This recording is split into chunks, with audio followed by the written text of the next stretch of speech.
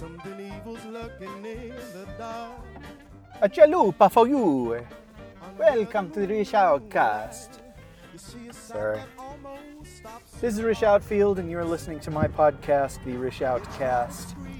And if you are a supporter of me on Patreon, you're breathing rarefied air, ladies and gentlemen. But recently I mentioned to them in my Patreon address, I send a message. It's like a mini episode, in some cases like a full episode of the Rish Outcast every month that only they hear. And in the recent one, I talked about getting up one day and I felt ambitious.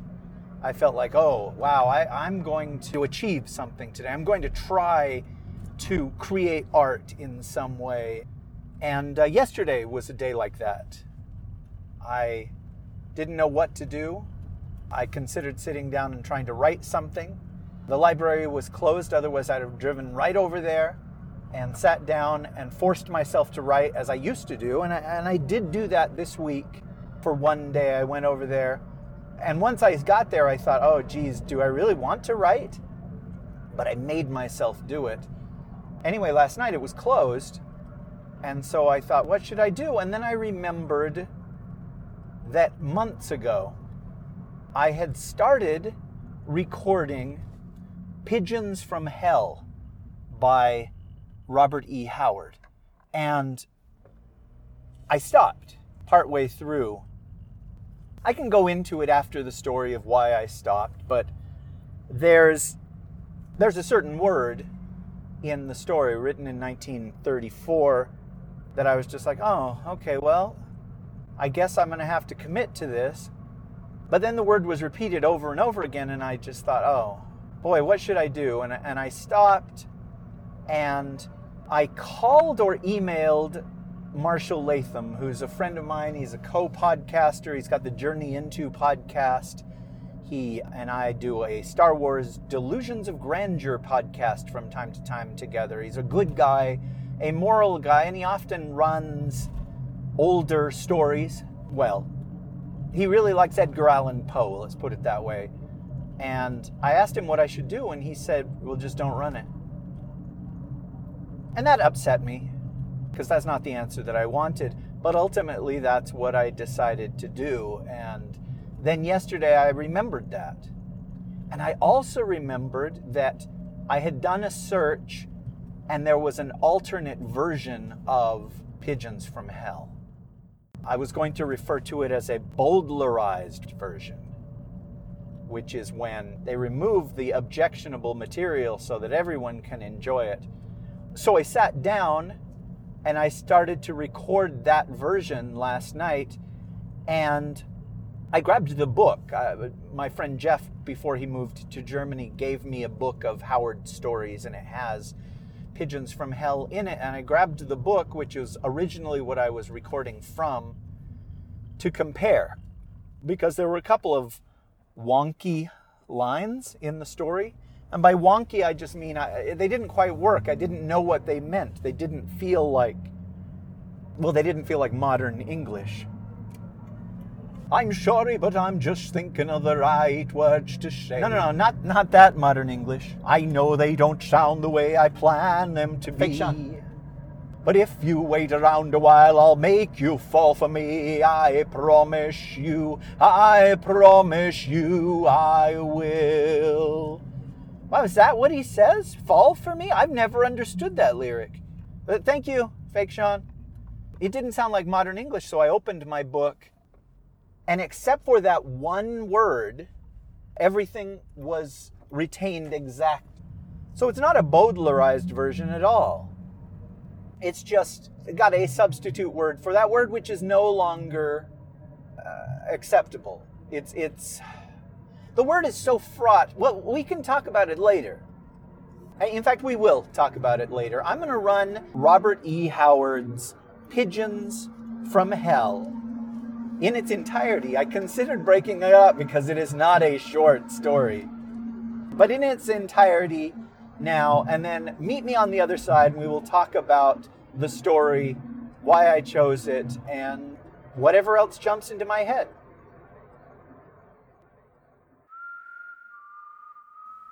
Pigeons from Hell. Written by Robert E. Howard. Narrated by Rish Outfield. Part 1. The Whistler in the Dark. Griswold awoke suddenly, every nerve tingling with a premonition of imminent peril. He stared about wildly, unable at first to remember where he was or what he was doing there. Moonlight filtered in through the dusty windows, and the great empty room with its lofty ceiling and gaping black fireplace was spectral and unfamiliar. Then, as he emerged from the clinging cobwebs of his recent sleep, he remembered where he was and how he came to be there. He twisted his head and stared at his companion sleeping on the floor near him. John Branner was but a vaguely bulking shape in the darkness that the moon scarcely grayed. Griswold tried to remember what had awakened him. There was no sound in the house, no sound outside except the mournful hoot of an owl far away in the piney woods. Now he captured the elusive memory. It was a dream, a nightmare so filled with dim terror that it had frightened him awake. Recollection flooded back, vividly etching the abominable vision. Or was it a dream? Certainly it must have been, but it had blended so curiously with recent actual events that it was difficult to know where reality left off and fantasy began. Dreaming, he had seemed to relive his past few waking hours in accurate detail. The dream had begun abruptly as he and John Branner came in sight of the house where they now lay. They'd come rattling and bouncing over the stumpy, uneven old road that led through the pinelands, he and John Branner wandering far afield from their New England home in search of vacation pleasure. They had sighted the old house, with its balustraded galleries rising amidst a wilderness of weeds and bushes, just as the sun was setting behind it. It dominated their fancy, rearing black and stark and gaunt against the low, lurid rampart of sunset, barred by the black pines. They were tired, sick of bumping and pounding all day over woodland roads. The old deserted house stimulated their imagination with its suggestion of antebellum splendor and ultimate decay. They left the automobile beside the rutty road, and as they went up the winding walk of crumbling bricks, almost lost in the tangle of rank growth, pigeons rose from the balustrades in a fluttering, feathery crowd, and swept away with a low thunder of beating wings. The oaken door sagged on broken hinges. Dust lay thick on the floor of the wide, dim hallway, on the broad steps of the stair that mounted up from the hall. They turned into a door opposite the landing and entered a large room, empty, dusty, with cobwebs shining thickly in the corners.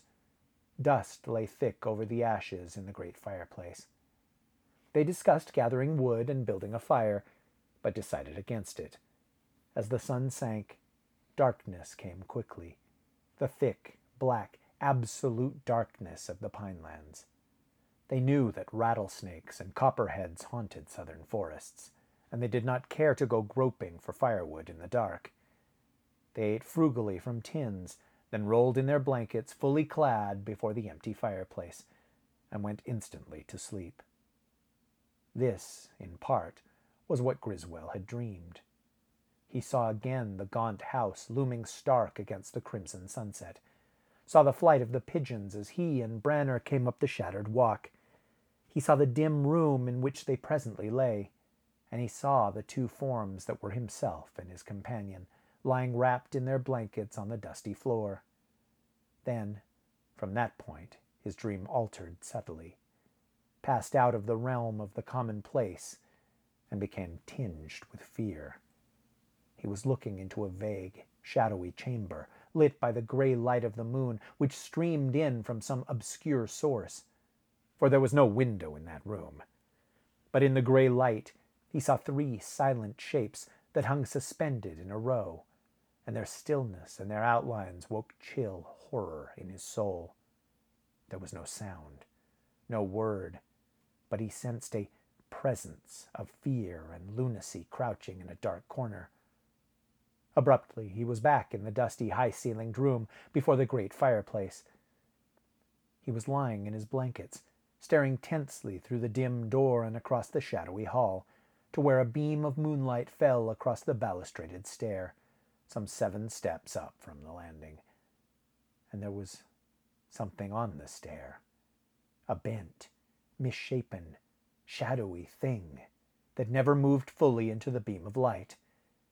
But a dim yellow blur that might have been a face was turned toward him, as if something crouched on the stair, regarding him and his companion.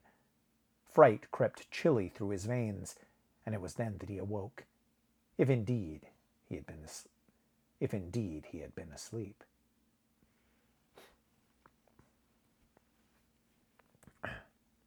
He blinked his eyes.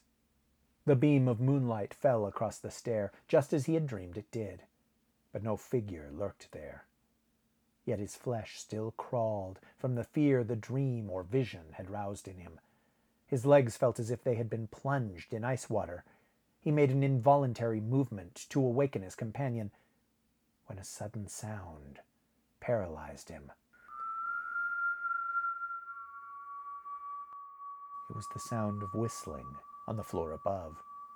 Eerie and sweet it rose, not carrying any tune, but piping shrill and melodious.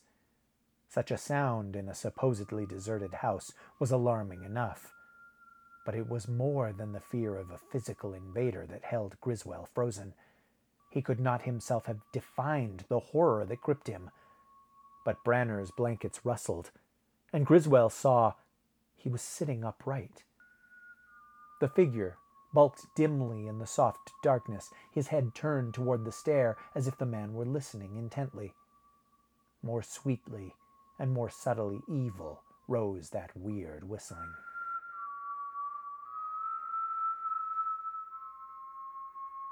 "John," whispered Griswell from dry lips. He had meant to shout, to tell Branner that there was somebody upstairs, somebody who could mean them no good, that they must leave the house at once. But his voice died dryly in his throat. Branner had risen. His boots clumped on the floor as he moved toward the door. He stalked leisurely into the hall and made for the lower landing, merging with the shadows that clustered black about the stair. Griswell lay incapable of movement, his mind a whirl of bewilderment. Who was that whistling upstairs? Why was Branner going up those stairs? Griswell saw him pass the spot where the moonlight rested, saw his head tilted back as if he were looking at something Griswell could not see, above and beyond the stair. But his face was like that of a sleepwalker. He moved across the bar of moonlight and vanished from Griswell's view, even as the latter tried to shout to him to come back. A ghastly whisper was the only result of his effort. The whistling sank to a lower note, died out. Griswell heard the stairs creaking under Branner's measured tread. Now he had reached the hallway above, for Griswell heard the clump of his feet moving along it. Suddenly, the footfalls halted, and the whole night seemed to hold its breath. Then an awful scream split the stillness, and Griswell started up, echoing the cry. The strange paralysis that had held him was broken. He took a step toward the door, then checked himself. The footfalls were resumed. Branner was coming back. He was not running. The tread was even more deliberate and measured than before. Now the stairs began to creak again. A groping hand, moving along the balustrade, came into the bar of moonlight. Then another, and a ghastly thrill went through Griswell as he saw that the other hand gripped a hatchet which dripped blackly. Was that Branner who was coming down that stair? Yes, the figure had moved into the bar of moonlight now, and Griswell recognized it. Then he saw Branner's face, and a shriek burst from Griswell's lips. Branner's face was bloodless, corpse-like. Gouts of blood dripped darkly down it. His eyes were glassy and set, and blood oozed from the great gash which cleft the crown of his head. Griswell never remembered exactly how he got out of that accursed house. Afterward, he retained a mad, confused impression of smashing his way through a dusty, cobwebbed window, of stumbling blindly across the weed-choked lawn, gibbering his frantic horror. He saw the black wall of the pines and the moon floating in a blood-red mist in which there was neither sanity nor reason. Some shred of sanity returned to him as he saw the automobile beside the road. In a world gone suddenly mad, that was an object reflecting prosaic reality. But even as he reached for the door, a dry, chilling whir sounded in his ears, and he recoiled from the swaying, undulating shape that arched up from its scaly coils on the driver's seat and hissed sibilantly at him, darting a forked tongue in the moonlight. With a sob of horror, he turned and fled down the road, as a man runs in a nightmare. He ran without purpose or reason. His numbed brain was incapable of conscious thought. He merely obeyed the blind, primitive urge to run, until he fell exhausted. The black walls of the pines flowed endlessly past him, so he was seized with the illusion that he was getting nowhere. But presently a sound penetrated the fog of his terror, the steady, inexorable patter of feet behind him. Turning his head, he saw something loping after him, wolf or dog, he could not tell which, but its eyes glowed like balls of green fire. With a gasp, he increased his speed, reeled around the bend in the road, and heard a horse snort, saw it rear and heard its rider curse, saw the gleam of blue steel in the man's lifted hand. He staggered and fell, catching at the rider's stirrup. "For God's sake, help me," he panted. "The thing, it killed Branner. It's coming after me. Look!" Twin balls of fire gleamed in the fringe of bushes at the turn of the road. The rider swore again, and on the heels of his profanity came the smashing report of his six-shooter. Again, and yet again. The fire sparks vanished, and the rider, jerking his stirrup free from Griswell's grasp, spurred his horse at the bend. Griswell staggered up, shaking in every limb. The rider was out of sight only a moment. Then he came galloping back. "Took to the brush. Timber wolf, I reckon, though I never heard of one chasing a man before. Do you know what it was?" Griswell could only shake his head weakly. The rider, etched in the moonlight, looked down at him, smoking pistol still lifted in his right hand. He was a compactly built man of medium height, and his broad-brimmed planter's hat and his boots marked him as a native of the country as definitely as Griswell's garb stamped him as a stranger. "What's this all about, anyway?" "I don't know," Griswell answered helplessly. "My name's Griswell. John Branner, my friend who was traveling with me, we stopped at a deserted house down the road to spend the night. Something..." At the memory, he was choked by a rush of horror. "My God," he screamed, "I must be mad. Something came and looked over the balustrade of the stair. Something with a yellow face. I thought I dreamed it, but it must have been real. Then somebody began whistling upstairs, and Branner rose and went up the stairs, walking like a man in his sleep or hypnotized. I heard him scream, or someone screamed. Then he came down the stair again, with a bloody hatchet in his hand. And my God, sir, he was dead. His head had been split open. I saw brains and clotted blood oozing down his face, and his face was that of a dead man. But he came down the stairs. As God is my witness, John Branner was murdered in that dark upper hallway, and then his dead body came stalking down the stairs with a hatchet in its hand to kill me." The rider made no reply. He sat his horse like a statue, outlined against the stars, and Griswell could not read his expression, his face shadowed by his hat brim. "You think I'm mad," he said hopelessly. "Perhaps I am." "I don't know what to think," answered the rider. "If it was any house but the old Blassonville Manor, well, we'll see. My name's Buckner. I'm sheriff of this county. Took a prisoner over to the county seat in the next county, and was riding back late." He swung off his horse and stood beside Griswell, shorter than the lanky New Englander, but much harder knit. There was a natural manner of decision and certainty about him, and it was easy to believe that he would be a dangerous man in any sort of a fight. "Are you afraid to go back to the house?"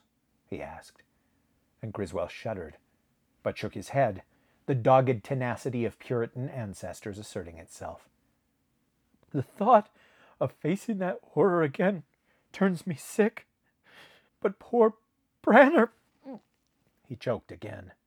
"We must find his body. My God!" he cried, unmanned by the abysmal horror of the thing. "What will we find? If a dead man walks, what—" "We'll see."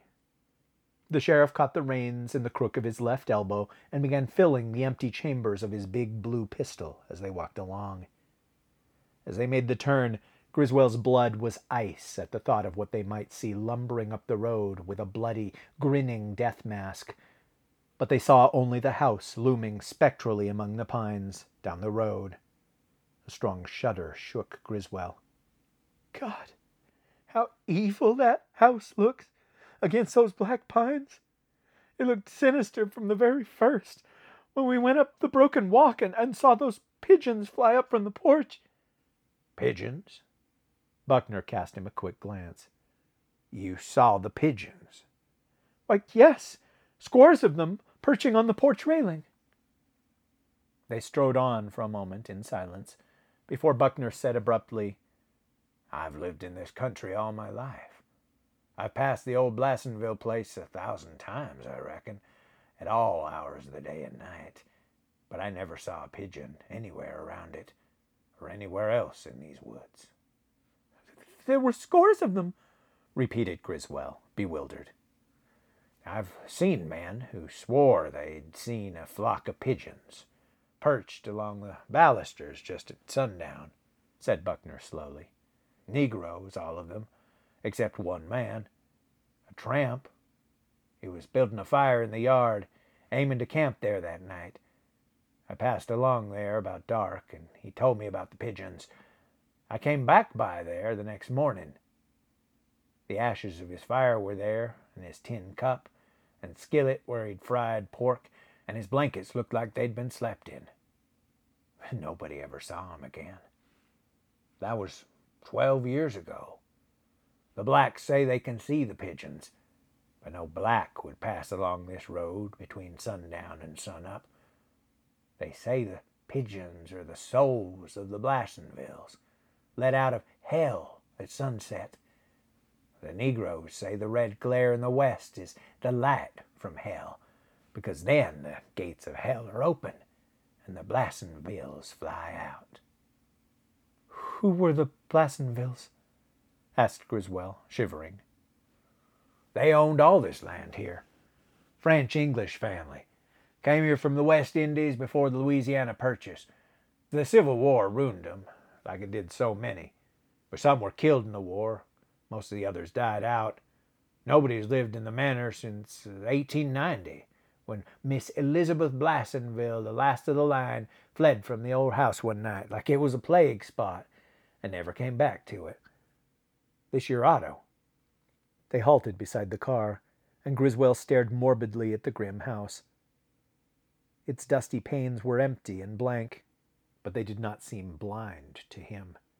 It seemed to him that ghastly eyes were fixed hungrily on him through those darkened panes. Buckner repeated his question. "Yes, be careful. There's a snake on the seat, or there was." "Not there now," grunted Buckner, tying his horse and pulling an electric torch out of the saddlebag. "Well, let's have a look." He strode up the broken brick walk as matter-of-factly as if he were paying a social call on friends. Griswold followed close at his heels, his heart pounding suffocatingly. A scent of decay and moldering vegetation blew on the wind, and Griswold grew faint with nausea that rose from a frantic abhorrence of these black woods, these ancient plantation houses that hid forgotten secrets of slavery and bloody pride and mysterious intrigues. He had thought of the South as a sunny, lazy land washed by soft breezes, laden with spice and warm blossoms, where life ran tranquilly to the rhythm of black folk singing in sun-bathed cotton fields. But now he had discovered another, unexpected side, a dark, brooding, fear-haunted side, and the discovery repelled him. The oaken door sagged as it had before. The blackness of the interior was intensified by the beam of Buckner's light playing on the sill. That beam sliced through the darkness of the hallway and roved up the stair, and Griswold held his breath, clenching his fists, but no shape of lunacy peered down at them. Buckner went in, walking light as a cat, torch in one hand, gun in the other.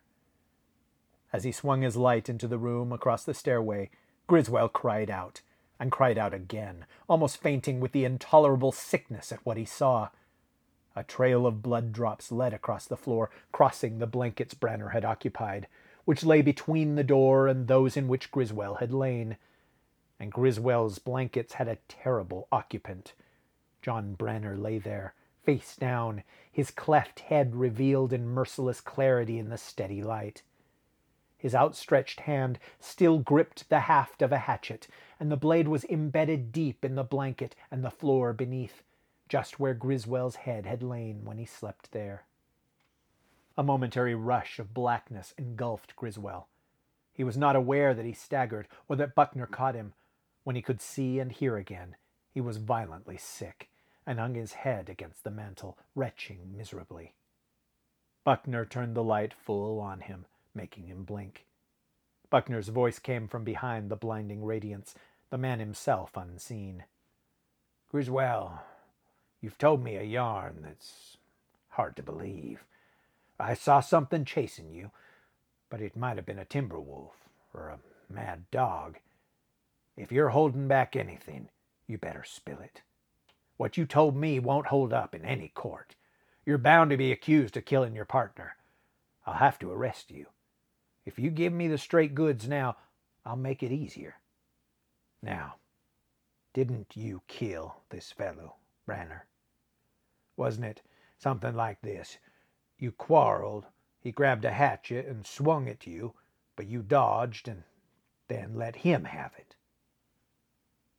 Griswold sank down and hid his face in his hands, his head swimming. "Great God, man, I didn't murder John. Why, we've been friends since we were children in school together. I've told you the truth.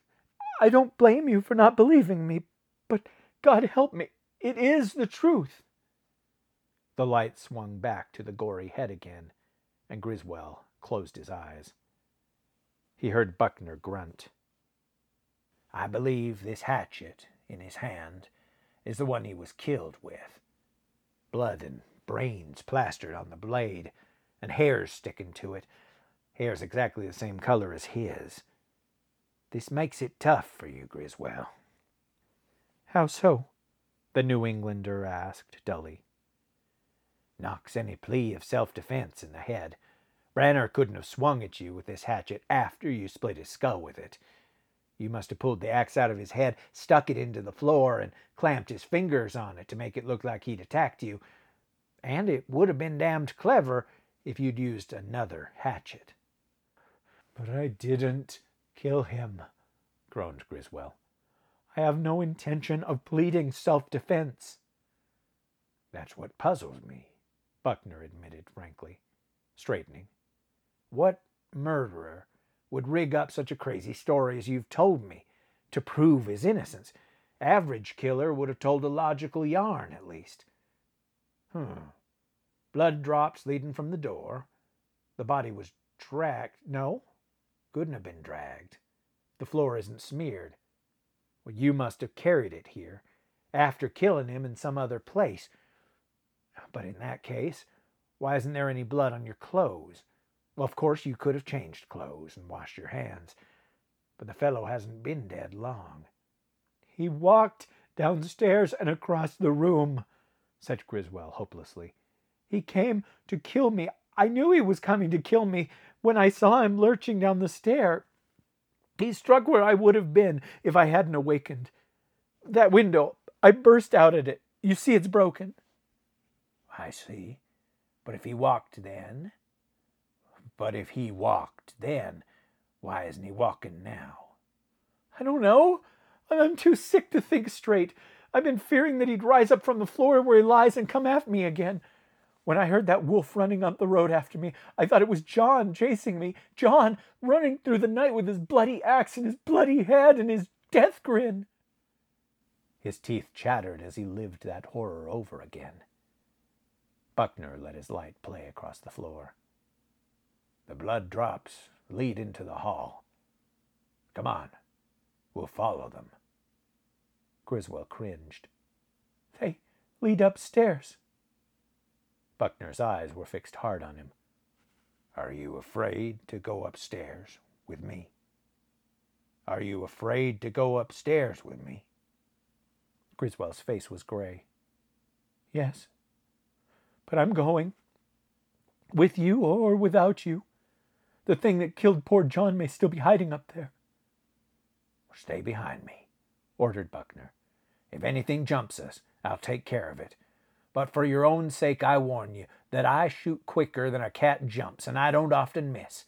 If you got any ideas of laying me out from behind, forget 'em.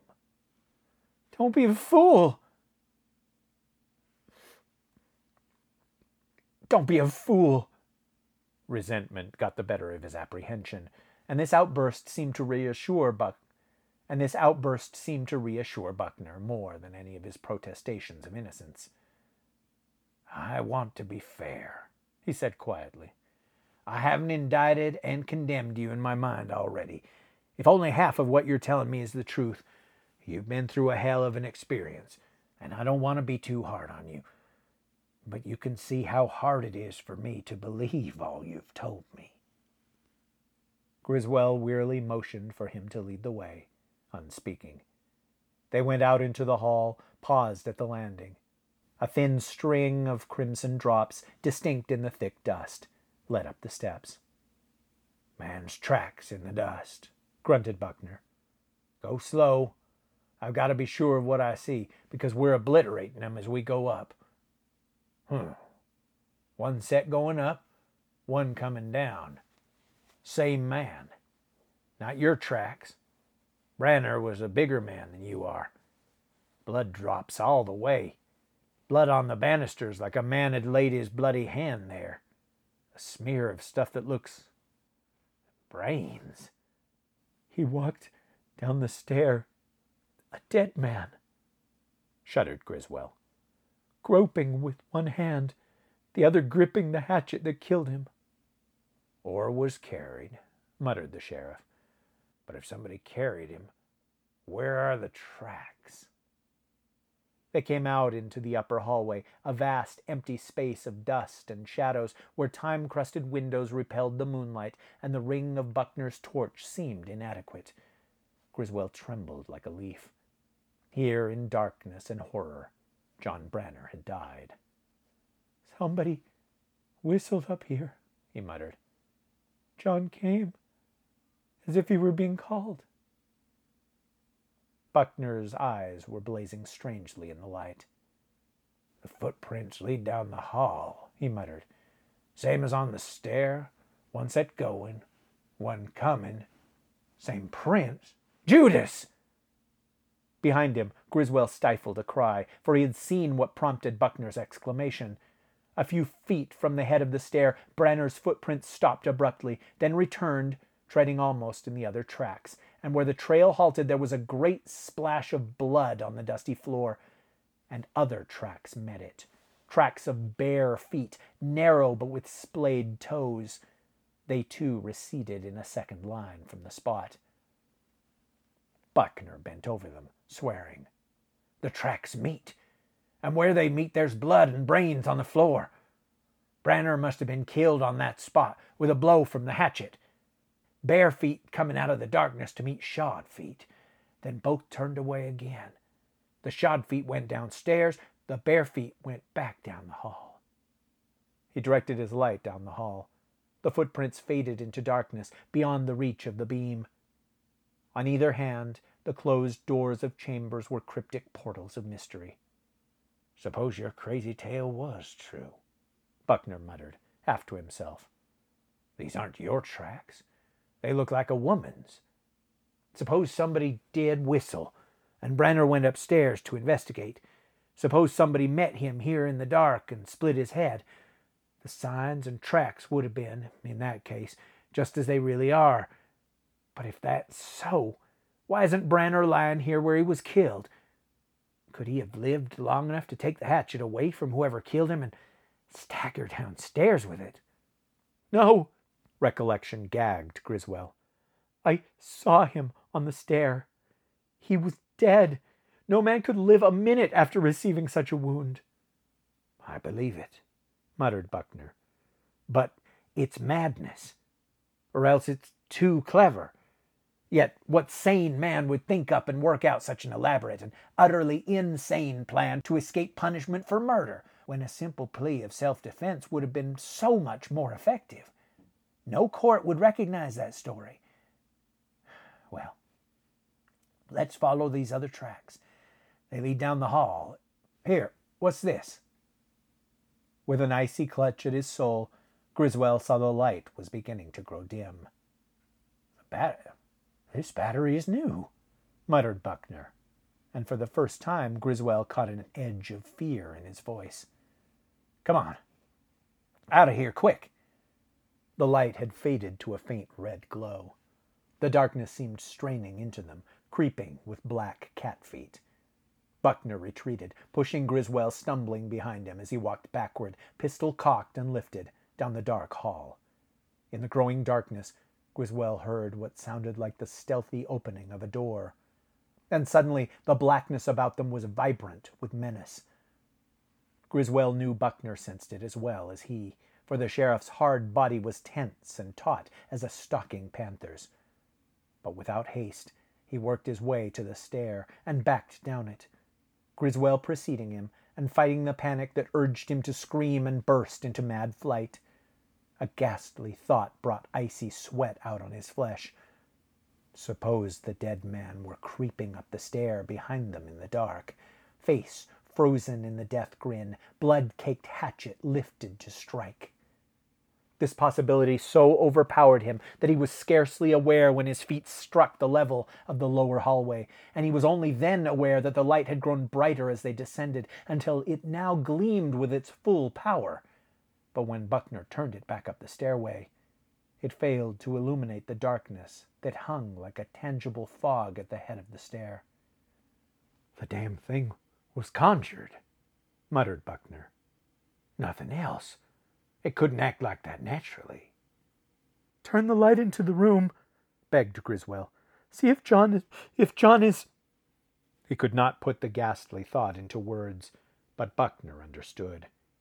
He swung the beam around, and Griswell had never dreamed that the sight of the gory body of a murdered man could bring such relief. "He's still there," grunted Buckner. "If he walked after he was killed, he hasn't walked since. But that thing..."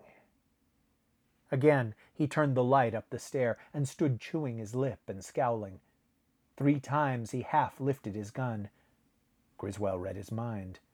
The sheriff was tempted to plunge back up that stair, take his chance with the unknown, but common sense held him back. "I wouldn't have a chance in the dark," he muttered, "and I've got a hunch the light would go out again." He turned and faced Griswell squarely. "There's no use dodging the question. There's something hellish in this house, and I believe I have an inkling of what it is. I don't believe you killed Branner. Whatever killed him is up there, now. There's a lot about your yarn that don't sound sane, but there's nothing sane about a flashlight going out like this one did. I don't believe that thing upstairs is human. I never met anything I was afraid to tackle in the dark before, but I'm not going up there until daylight. It's not long until dawn. We'll wait for it out there on that gallery." The stars were already paling when they came out on the broad porch. Buckner seated himself on the balustrade, facing the door, his pistol dangling in his fingers. Griswell sat down near him and leaned back against a crumbling pillar. He shut his eyes, grateful for the faint breeze that seemed to cool his throbbing brain. He experienced a dull sense of unreality. He was a stranger in a strange land, a land that had become suddenly imbued with black horror. The shadow of the noose hovered above him, and in that dark house lay John Branner with his butchered head. Like the figments of a dream, these facts spun and eddied in his brain until all merged in a gray twilight as sleep came uninvited to his weary soul. He awoke to a cold white dawn and full memory of the horrors of the night. Mists curled about the stems of the pines, crawled in smoky wisps up the broken walk. Buckner was shaking him. "Wake up! It's daylight." Griswold rose, wincing at the stiffness of his limbs. His face was gray and old. "I'm ready. Let's go upstairs." "I've already been." Buckner's eyes burned in the early dawn. "I didn't want to wake you up. I went as soon as it was light. I found nothing." "The tracks of the bare feet." "Gone." "Gone?" "Yes, gone. The dust had been disturbed all over the hall, from the point where Branner's tracks ended, swept into corners. No chance of tracking anything there now. Something obliterated those tracks while we sat here, and I didn't hear a sound. I've gone through the whole house. Not a sign of anything." Griswold shuddered at the thought of himself sleeping alone on the porch while Buckner conducted his exploration. "What shall we do?" he asked listlessly. "With those tracks gone, there goes my only chance of proving my story." "We'll take Branner's body into the county seat," answered Buckner. "Let me do the talking. If the authorities knew the facts as they appear, they'd insist on you being confined and indicted. I don't believe you killed Branner, but neither a district attorney, judge, nor jury would believe what you told me, or what happened to us last night. I'm handling this thing my own way.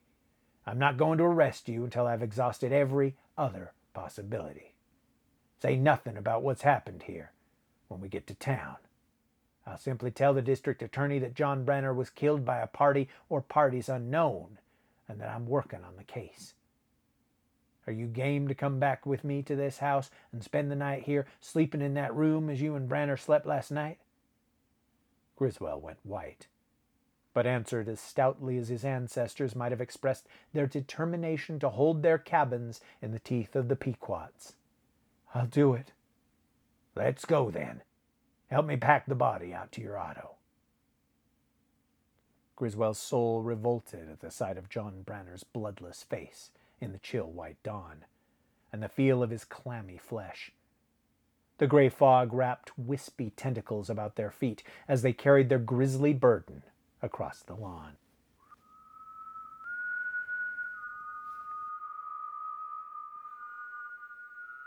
Part 2. The Snake's Brother. Again the shadows were lengthening over the pinelands, and again two men came bumping along the old road in a car with a New England license plate. Buckner was driving. Griswold's nerves were too shattered for him to trust himself at the wheel. He looked gaunt and haggard, and his face was still pallid. The strain of the day spent at the county seat was added to the horror that still rode his soul like the shadow of a black-winged vulture. He had not slept, had not tasted what he had eaten. "I told you I'd tell you about the Blastonvilles," said Buckner. "They were proud folks, haughty, and pretty damn ruthless when they wanted their way. They didn't treat their slaves as well as the other planters did. Got their ideas in the West Indies, I reckon. There was a streak of cruelty in them, especially Miss Celia, the last one of the family to come to these parts. That was long after the slaves had been freed, but she used to whip her mulatto maid just like she was a slave, the old folks say. The Negroes said when a Blastonville died, the devil was always waiting for him out in the Black Pines. Well, after the Civil War, they died off pretty fast, living in poverty on the plantation, which was allowed to go to ruin. Finally, only 4 girls were left, sisters, living in the old house and eking out a bare living, with a few blacks living in the old slave huts and working the fields on the share. They kept to themselves, being proud and ashamed of their poverty. Folks wouldn't see 'em for months at a time. When they needed supplies, they sent a Negro to town after them. But folks knew about it when Miss Celia came to live with them. She came from somewhere in the West Indies where the whole family originally had its roots. A fine, handsome woman, they say, in her early 30s. But she didn't mix with folks any more than the girls did. She brought a mulatto maid with her, and the Blassenville cruelty cropped out in her treatment of this maid. I knew an old man years ago who swore he saw Miss Celia tie this girl up to a tree, stark naked, and whip her with a horsewhip. Nobody was surprised when she disappeared.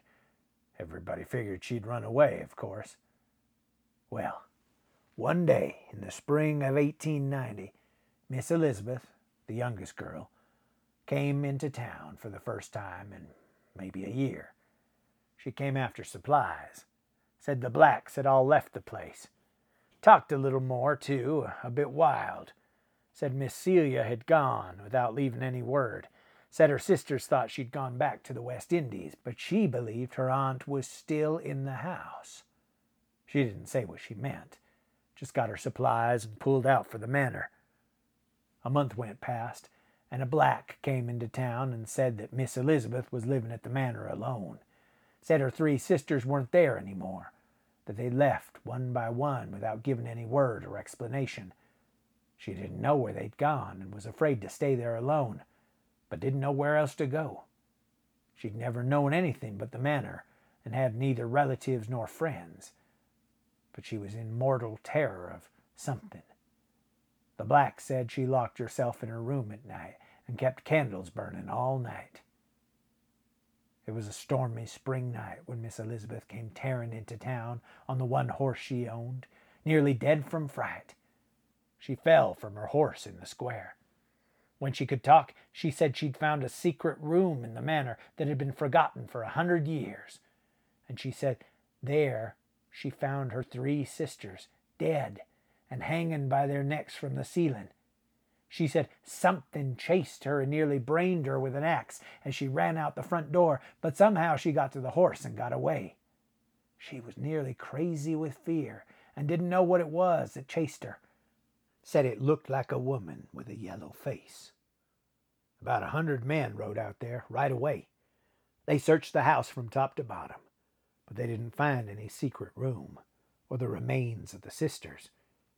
But they did find a hatchet sticking in the door jamb downstairs with some of Miss Elizabeth's hair stuck on it, just as she'd said. She wouldn't go back there and show them how to find the secret door. Almost went crazy when they suggested it. When she was able to travel, the people made up some money and loaned it to her. She was still too proud to accept charity, and she went to California. She never came back, but later it was learned, when she sent back to repay the money they'd loaned her, that she'd married out there. Nobody ever bought the house. It stood there just as she'd left it, and as the years passed, folks stole all the furnishings out of it. Poor white trash, I reckon. A Negro wouldn't go about it. But they came after sunup and left long before sundown. What did the people think about Miss Elizabeth's story? Asked Griswold. Well, most folks thought she'd gone a little crazy living in that old house alone. But some people believed that mulatto girl, Joan, didn't run away after all. They believed she'd hidden in the woods and glutted her hatred of the Blassenvilles by murdering Miss Celia and the 3 girls. They beat up the woods with bloodhounds, but never found a trace of her. If there was a secret room in the house, she might have been hiding there, if there was anything to that theory. She couldn't have been hiding there all these years, muttered Griswold. Anyway, the thing in the house now isn't human. Buckner wrenched the wheel around and turned into a dim trace that left the main road and meandered off through the pines. Where are you going? There's an old Negro that lives off this way a few miles. I want to talk to him. We're up against something that takes more than white man's sense. The black people know more than we do about some things. This old man is nearly 100 years old. His master educated him when he was a boy, and after he was freed, he traveled more extensively than most white men do. They say he's a voodoo man. Griswold shivered at the phrase, staring uneasily at the green forest walls that shut them in. The scent of the pines was mingled with the odors of unfamiliar plants and blossoms, but underlying all was a reek of rot and decay. Again, a sick abhorrence of these dark, mysterious woodlands almost overpowered him. "Voodoo," he muttered. "I'd forgotten about that. I never could think of black magic in connection with the South. To me, witchcraft was always associated with old, crooked streets in waterfront towns overhung by gabled roofs that were old when they were hanging witches in Salem. Dark, musty alleys where black cats and other things might steal at night. Witchcraft always meant the old towns of New England to me. But all this is more terrible than any New England legend. These somber pines, old deserted houses, lost plantations, mysterious black people, old tales of madness and horror. God, what frightful ancient terrors there are on this continent fools call young." "Here's old Jacob's hut," announced Buckner, bringing the automobile to a halt. Griswold saw a clearing and a small gray cabin squatting under the shadows of the huge trees. The pines gave way to oaks and cypresses, bearded with gray trailing moss, and behind the cabin lay the edge of a swamp that ran away under the dimness of the trees, choked with rank vegetation. A thin wisp of blue smoke curled up from the stick and mud chimney. He followed Buckner to the tiny stoop, where the sheriff pushed open the leather-hinged door and strode in. Griswold blinked in the comparative dimness of the interior. A single small window let in a little daylight. An old negro crouched beside the hearth, watching a pot stew over the open fire. He looked up as they entered, but did not rise. He seemed incredibly old. His face was a mass of wrinkles, and his eyes, dark and vital, were filmed momentarily at times, as if his mind wandered. Buckner motioned Griswold to sit down in a string-bottomed chair, and himself took a rudely made bench near the hearth, facing the old man. "Jacob," he said bluntly, "it's time for you to talk. I know you know the secret of Blassonville Manor. I've never questioned you about it, because it wasn't in my line. But a man was murdered there last night, and this man here may hang for it, unless you tell me what haunts that old house of the Blassonvilles." The old man's eyes gleamed, then grew misty, as if clouds of extreme age drifted across his brittle mind. "The Blassonvilles," he murmured, and his voice was mellow and rich, his speech not the patois of the piney woods darky. "They were proud people, sirs, proud and cruel. Some died in the war, some were killed in duels, the men folks, sirs. Some died in the manor, the old manor, with the..."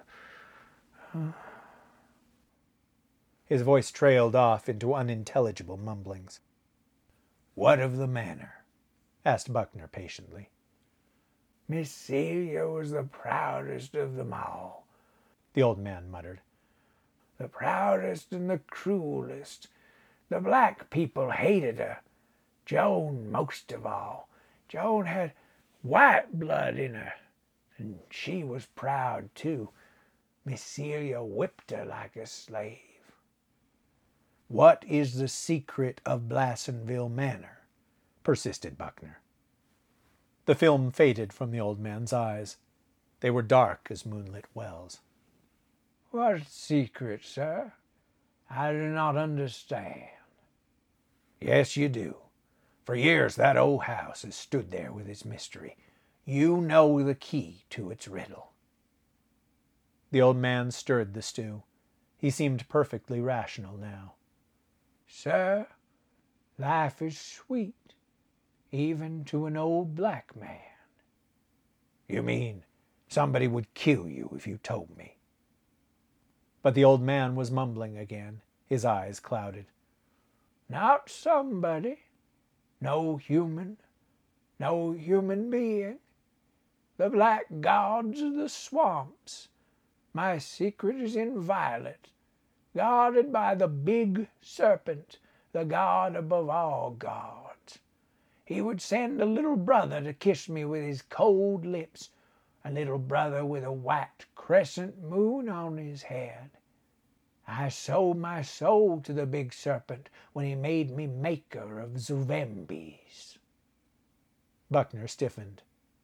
I heard that word once before, he said softly, from the lips of a dying black man when I was a child.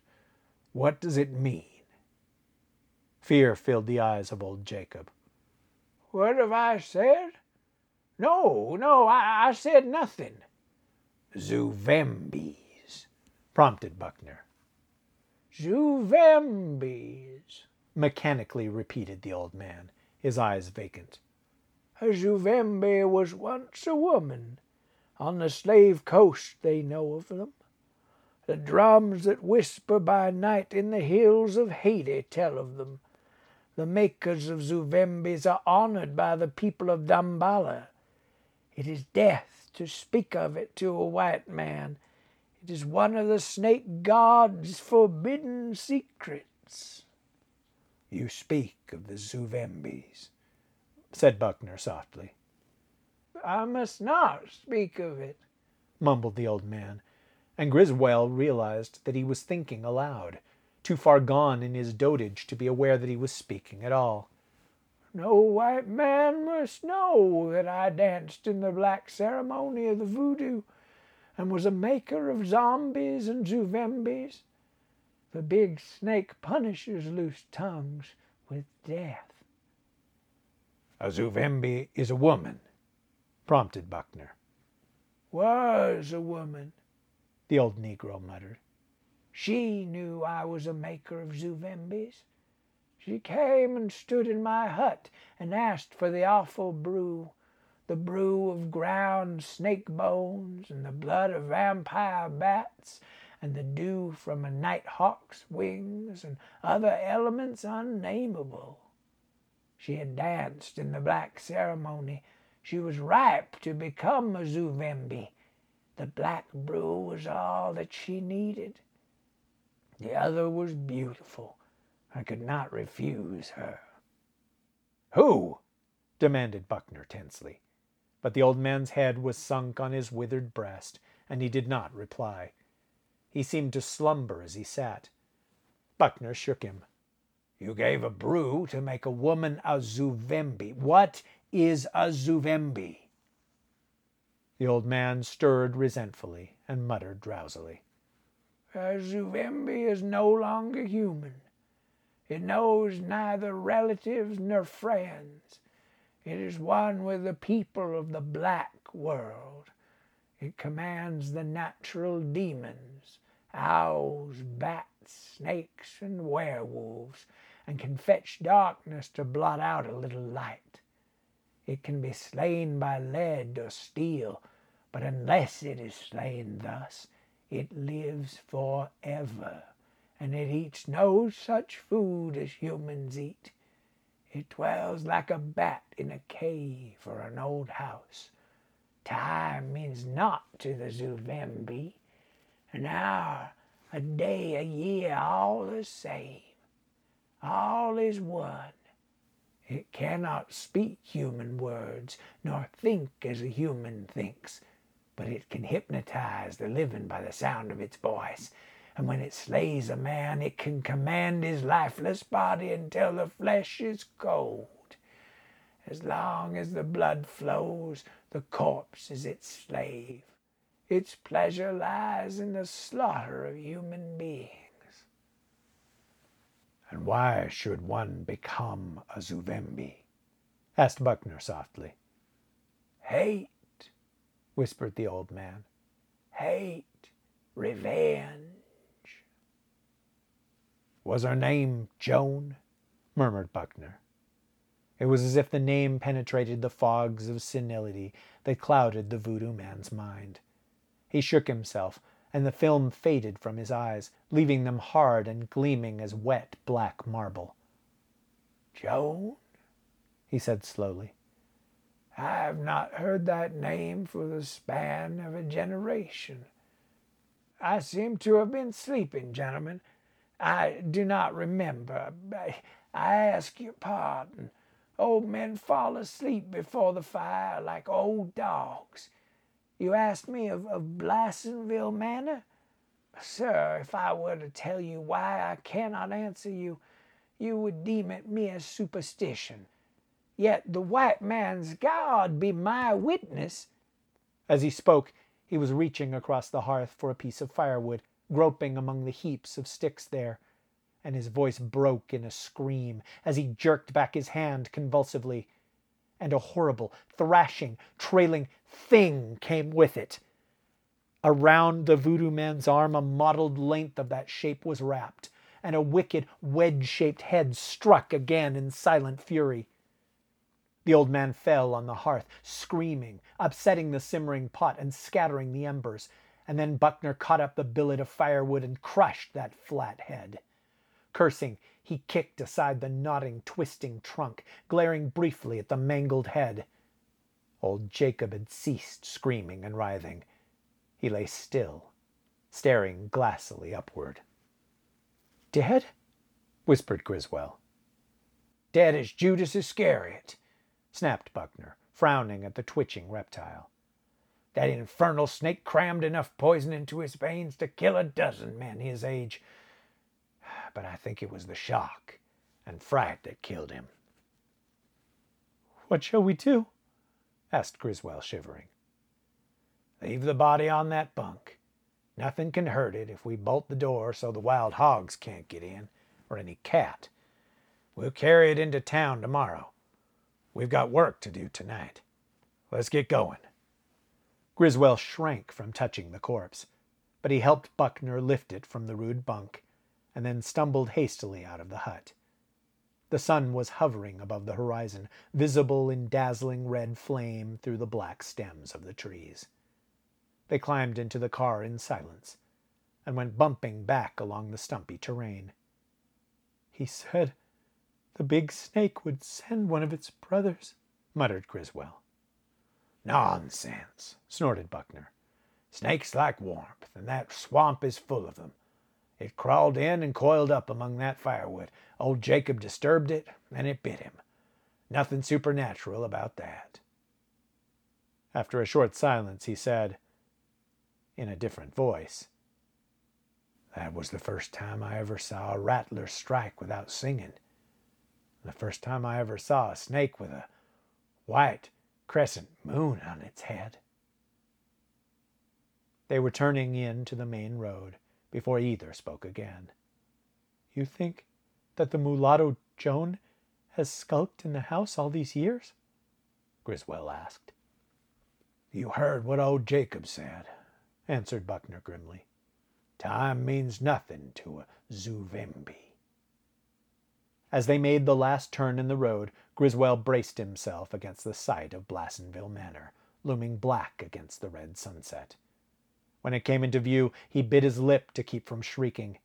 The suggestion of cryptic horror came back in all its power. Look, he whispered from dry lips as they came to a halt beside the road. Buckner grunted.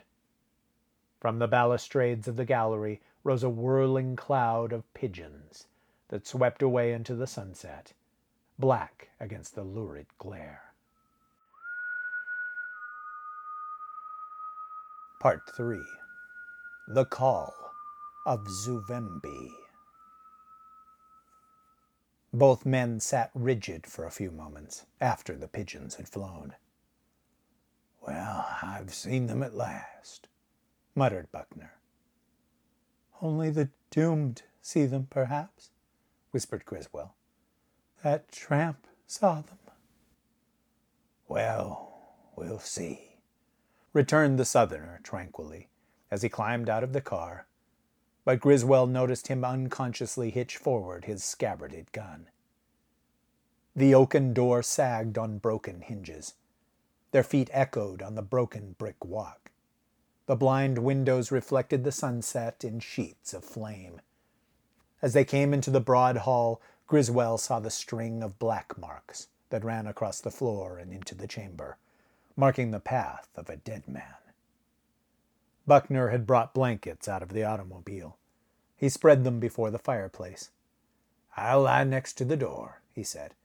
"You lie where you did last night." "Shall we light a fire in the grate?" asked Griswold, dreading the thought of the blackness that would cloak the woods when the brief twilight had died. "No, you've got a flashlight, and so have I. We'll lie here in the dark and see what happens. Can you use that gun I gave you?" "I suppose so. I never fired a revolver, but I know how it's done." "Well, leave the shooting to me, if possible." The sheriff seated himself cross-legged on his blankets and emptied the cylinder of his big blue Colt, inspecting each cartridge with a critical eye before he replaced it. Griswold prowled nervously back and forth, begrudging the slow fading of the light as a miser begrudges the waning of his gold. He leaned with one hand against the mantelpiece, staring down into the dust-covered ashes. The fire that produced those ashes must have been built by Elizabeth Blassenville more than 40 years before. The thought was depressing. Idly he stirred the dusty ashes with his toe. Something came to view among the charred debris, a bit of paper, stained and yellowed. Still idly he bent and drew it out of the ashes. It was a notebook with moldering cardboard backs. "What have you found?" asked Buckner, squinting down the gleaming barrel of his gun. "Well, nothing but an old notebook. Looks like a diary. The pages are covered with writing, but the ink is so faded, and the paper is in such a state of decay that I can't tell much about it. How do you suppose it came in the fireplace, without being burned up?" "Thrown in long after the fire was out," surmised Buckner. "Probably found and tossed in the fireplace by somebody who was in here stealing furniture. Likely somebody who couldn't read." Griswold fluttered the crumbling leaves listlessly, straining his eyes in the fading light over the yellowed scrawls. Then he stiffened. "Here's an entry that's legible.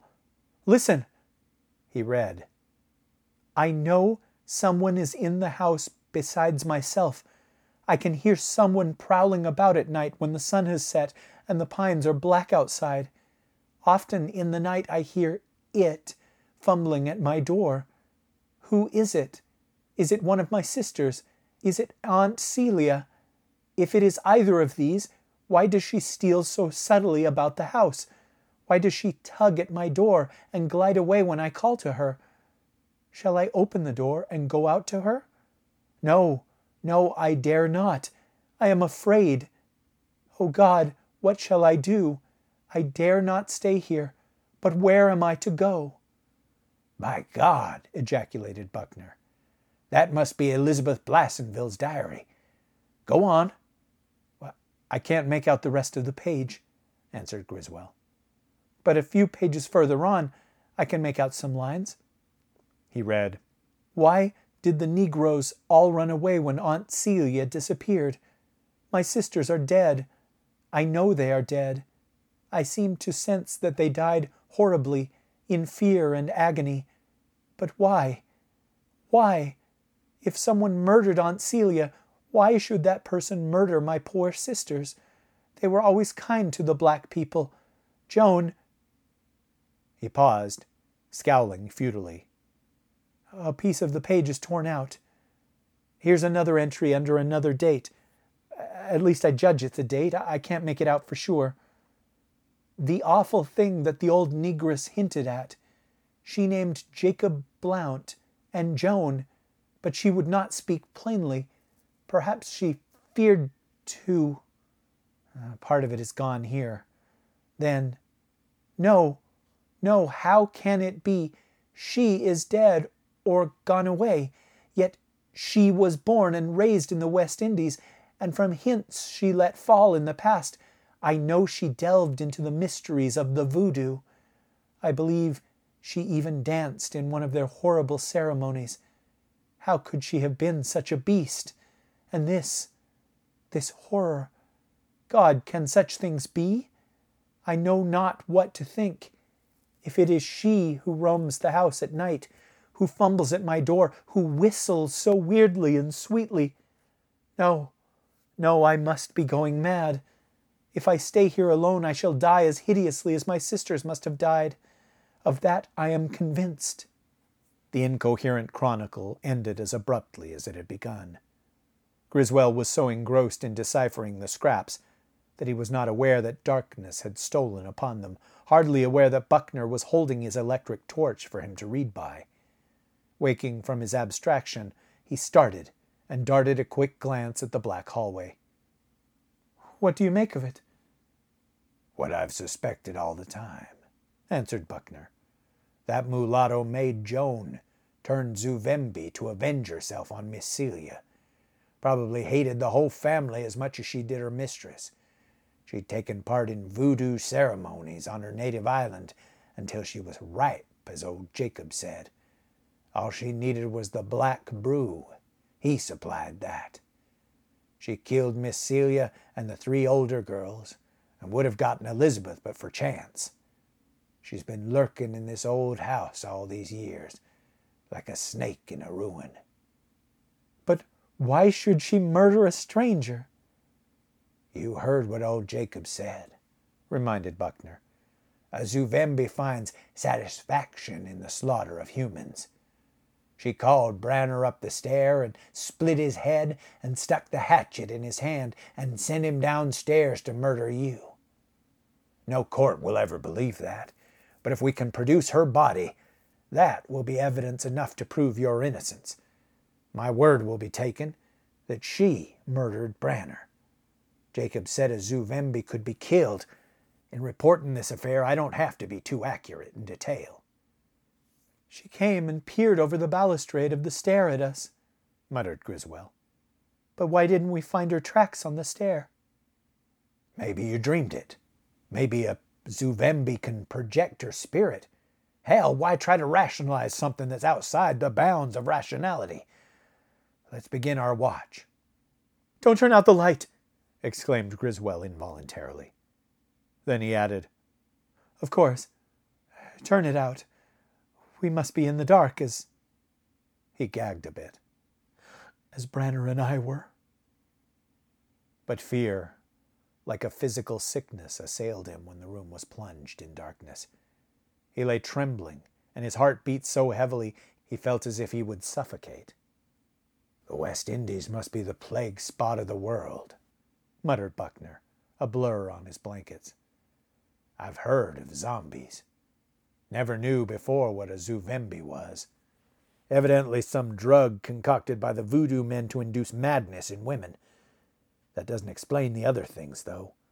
The hypnotic powers, the abnormal longevity, the ability to control corpses. No, Zuvembi can't be merely a madwoman. It's a monster. Something more and less than a human being, created by the magic that spawns in black swamps and jungles. Well, we'll see." His voice ceased, and in the silence Griswold heard the pounding of his own heart. Outside in the black woods, a wolf howled eerily, and owls hooted. Then silence fell again like a black fog. Griswold forced himself to lie still on his blankets. Time seemed at a standstill. He felt as if he were choking. The suspense was growing unendurable. The effort he made to control his crumbling nerves bathed his limbs in sweat. He clenched his teeth until his jaws ached and almost locked, and the nails of his fingers bit deeply into his palms. He did not know what he was expecting. The fiend would strike again. But how? Would it be a horrible, sweet whistling, bare feet stealing down the creaking steps, or a sudden hatchet stroke in the dark? Would it choose him or Buckner? Was Buckner already dead? He could see nothing in the blackness, but he heard the man's steady breathing. The Southerner must have nerves of steel. Or was that Buckner breathing beside him, separated by a narrow strip of darkness? Had the fiend already struck in silence and taken the sheriff's place, there to lie in ghoulish glee until it was ready to strike? 1,000 hideous fancies assaulted Griswold tooth and claw. He began to feel that he would go mad if he did not leap to his feet, screaming, and burst frenziedly out of that accursed house. Not even the fear of the gallows could keep him lying there in the darkness any longer. The rhythm of Buckner's breathing was suddenly broken, and Griswold felt as if a bucket of ice water had been poured over him. From somewhere above them rose a sound of weird, sweet whistling.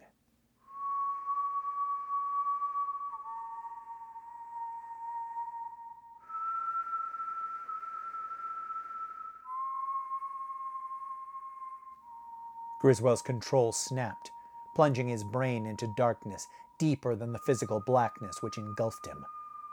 There was a period of absolute blankness, in which a realization of motion was his first sensation of awakening consciousness. He was running, madly, stumbling over an incredibly rough road. All was darkness about him, and he ran blindly. Vaguely, he realized that he must have bolted from the house and fled for perhaps miles before his overwrought brain began to function. He did not care. Dying on the gallows for a murder he never committed did not terrify him half as much as the thought of returning to that house of horror. He was overpowered by the urge to run, as he was running now, blindly, until he reached the end of his endurance. The mist had not yet fully lifted from his brain, but he was aware of a dull wonder that he could not see the stars through the black branches. He wished vaguely that he could see where he was going. He believed he must be climbing a hill, and that was strange, for he knew there were no hills within miles of the manor.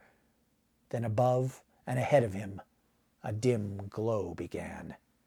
He scrambled toward it, over ledge-like projections that were more and more taking on a disquieting symmetry. Then he was horror-stricken to realize that a sound was impacting on his ears. A weird, mocking whistle. The sound swept the mists away. Why, what was this? Where was he? Awakening and realization came like the stunning stroke of a butcher's maul.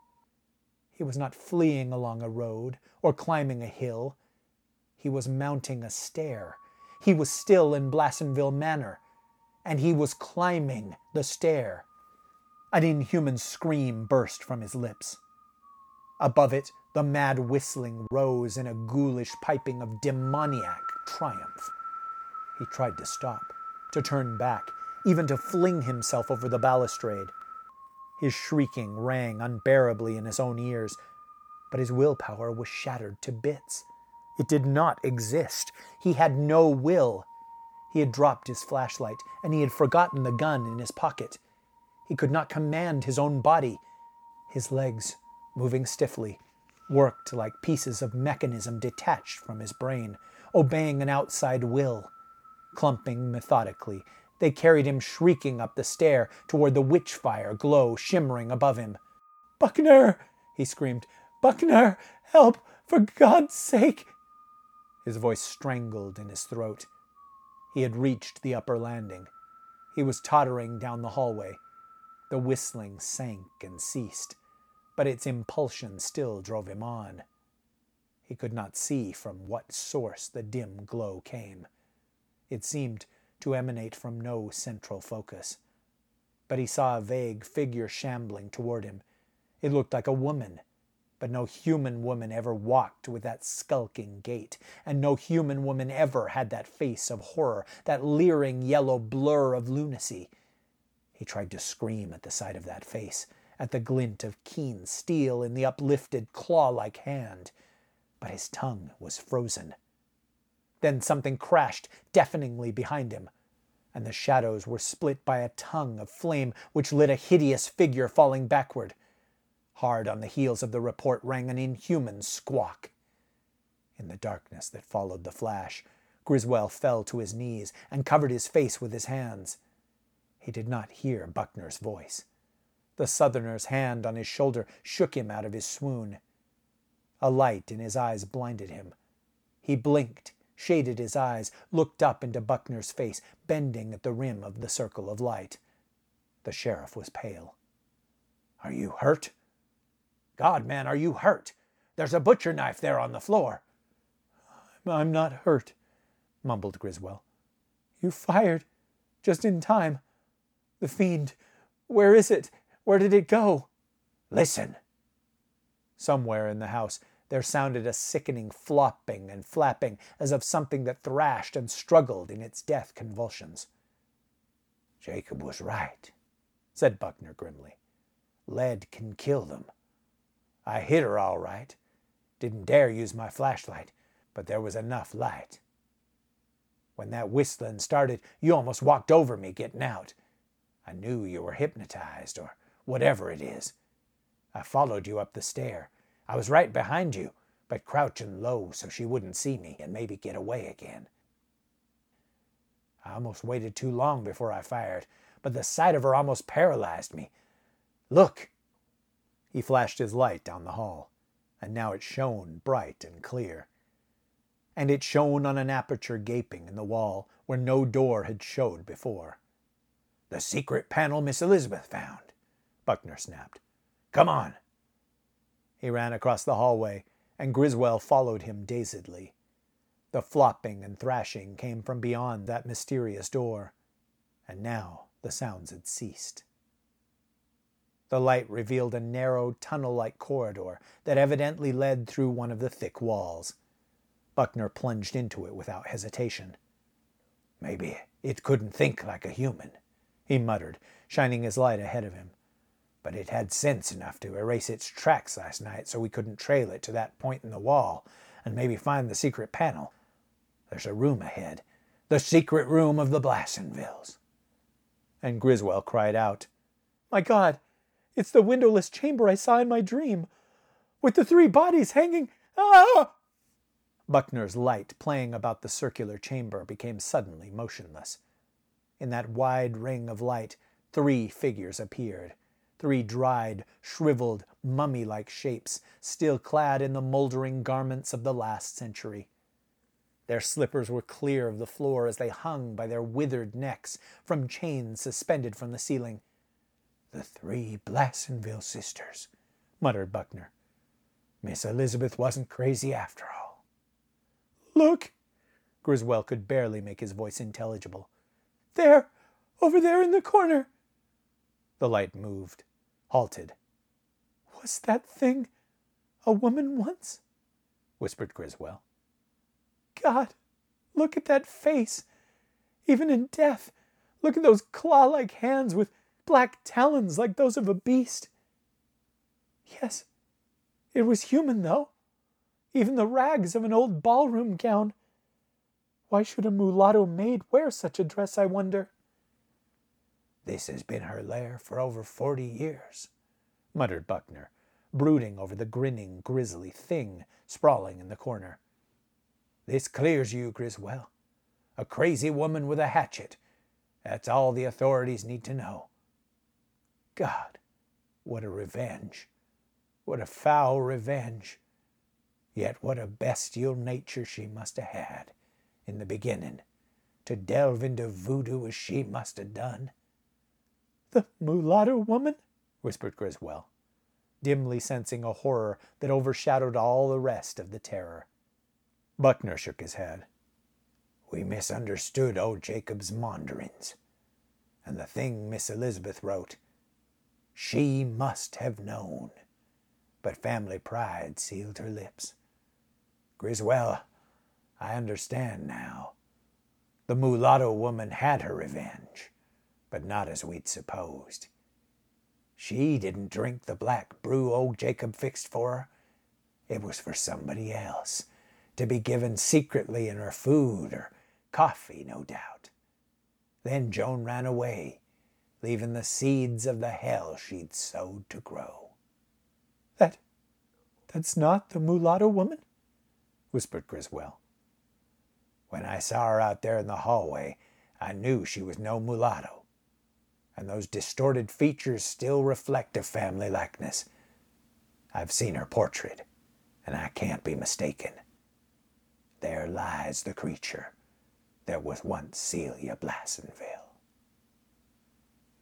The end.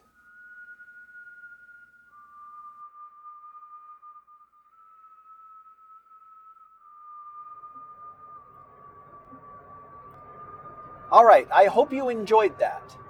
Pigeons from Hell. And the title is ludicrous. It's comical, it's silly, it's campy even. But the story isn't.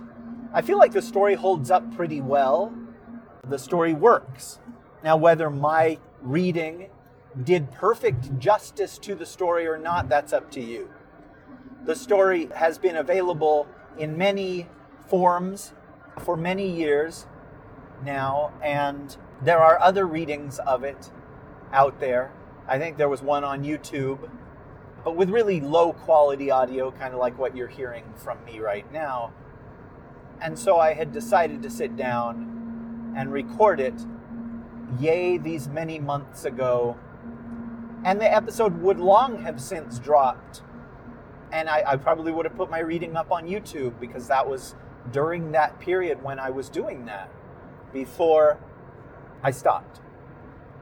I've refocused almost entirely on audio after a brief foray into video. But during that stretch when I was doing videos, I started to get better at it. They started to go a little bit faster. I started to enjoy it. And I thought, you know what I'm going to do is I'm going to sit down and I'm going to do a quote-unquote live reading of one of my own stories.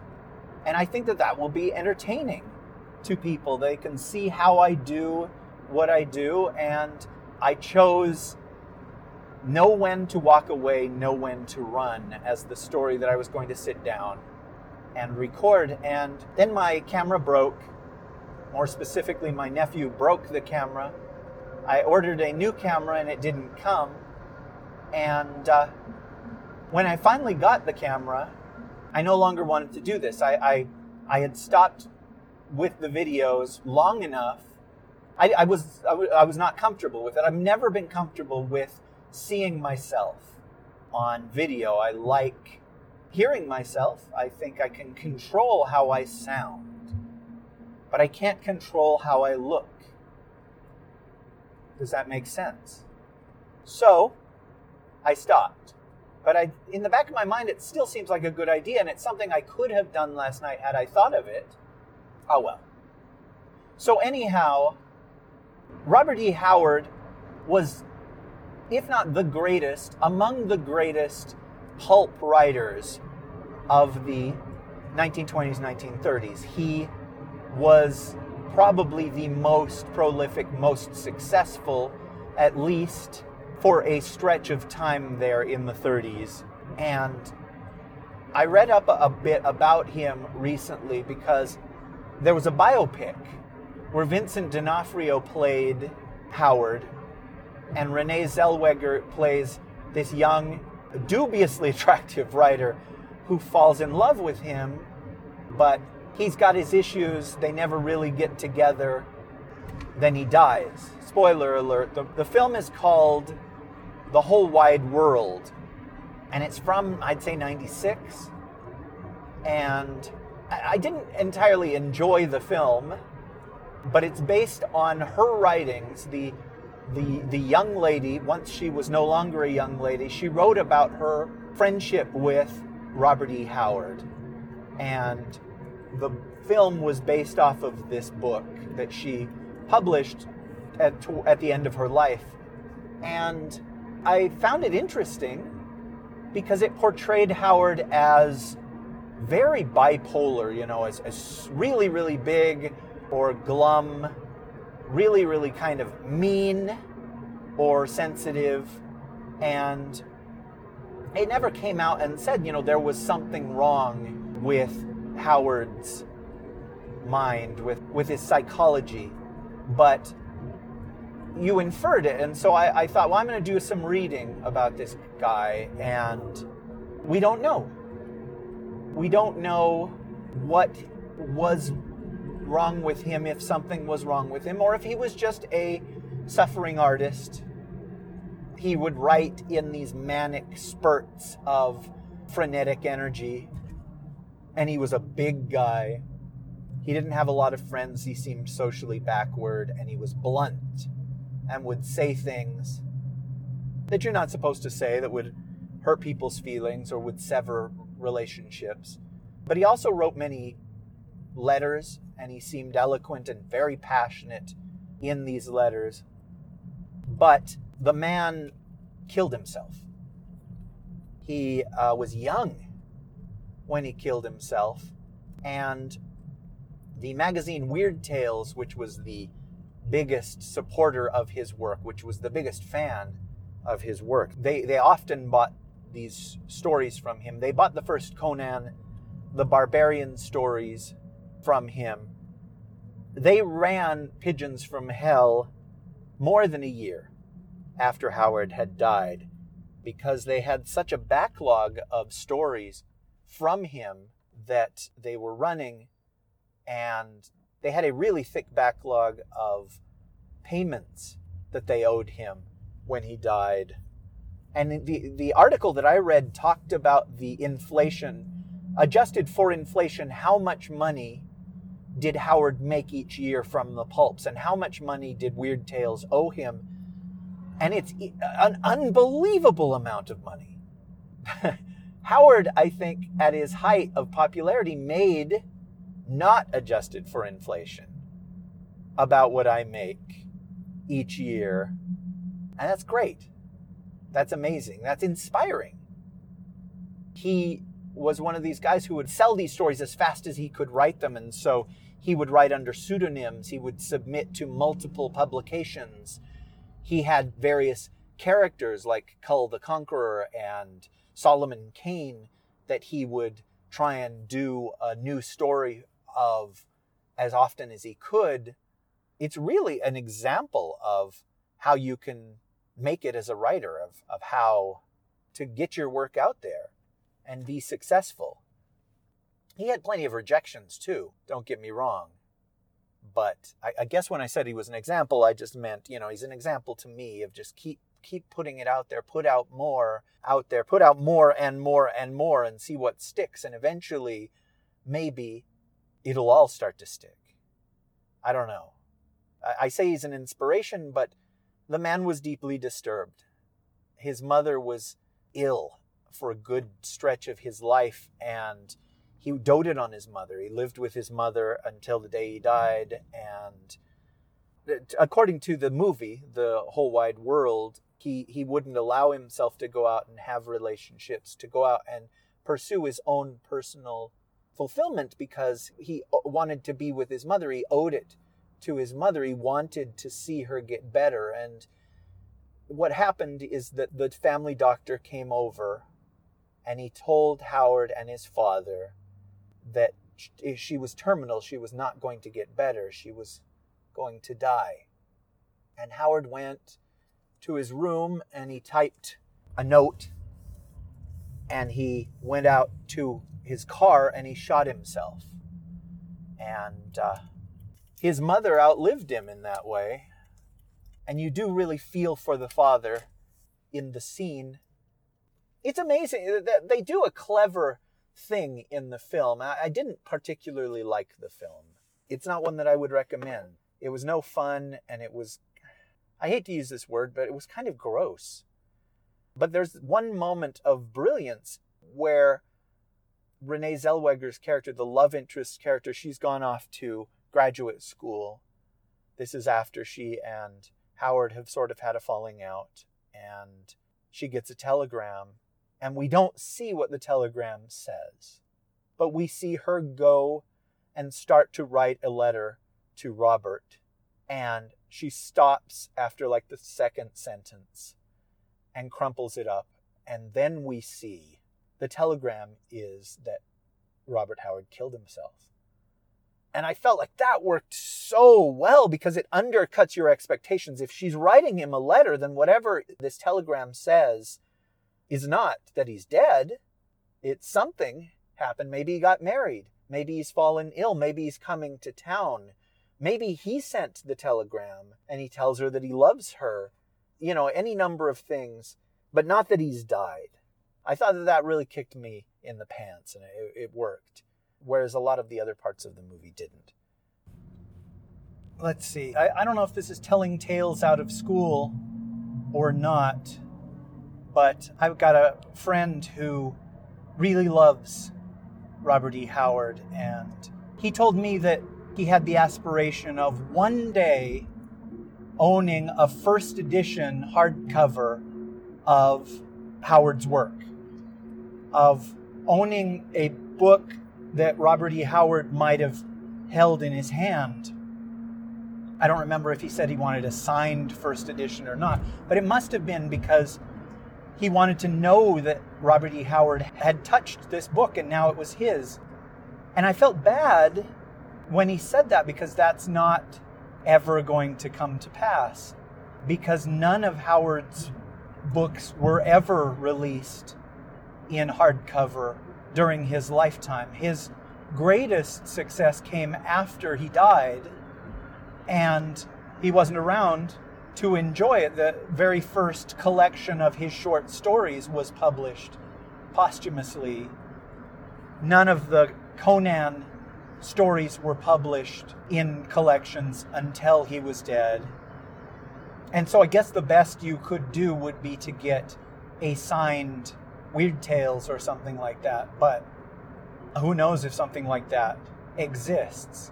The man didn't experience fame in the way that we perceive it. I'm sure there was never a signing. You know what I'm saying? If he ever signed autographs for people, it would have been somebody mailing him a copy of something and saying, would you sign this? Right? And yeah, that is sad. There's, whenever somebody dies young, there's a heartbreak to that because of the lost potential. But also, there's a romance to that because they will never be old. They will never be past their prime. They will never be has-beens. James Dean will always be young. Marilyn Monroe will always be beautiful. I don't know, that's something, I guess it's a double-edged sword. I mean, James Dean didn't live to see himself a big star because all of his success came after his death. But Marilyn Monroe saw herself become, this icon of sex and glamour, and by all accounts, she hated that. I don't know. There's a benefit to fame and there's a benefit to anonymity, just as there are drawbacks to both. This story is one that I had never read. In fact, I never read the story through until yesterday when I recorded it. Stephen King talked about it in Dance Macabre, which was his nonfiction book. I'd say it was from like 80 or 81, where he just talked about the history of modern horror, starting with like Frankenstein, the book, and going up to,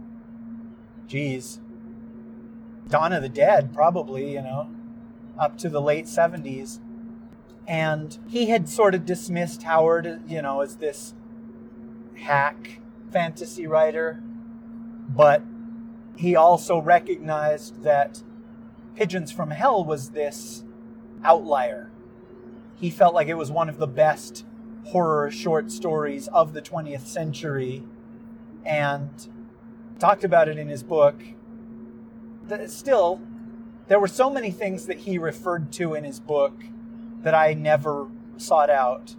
The one that I do remember checking out was Ghost Story. He talked about Peter Straub's Ghost Story in that book.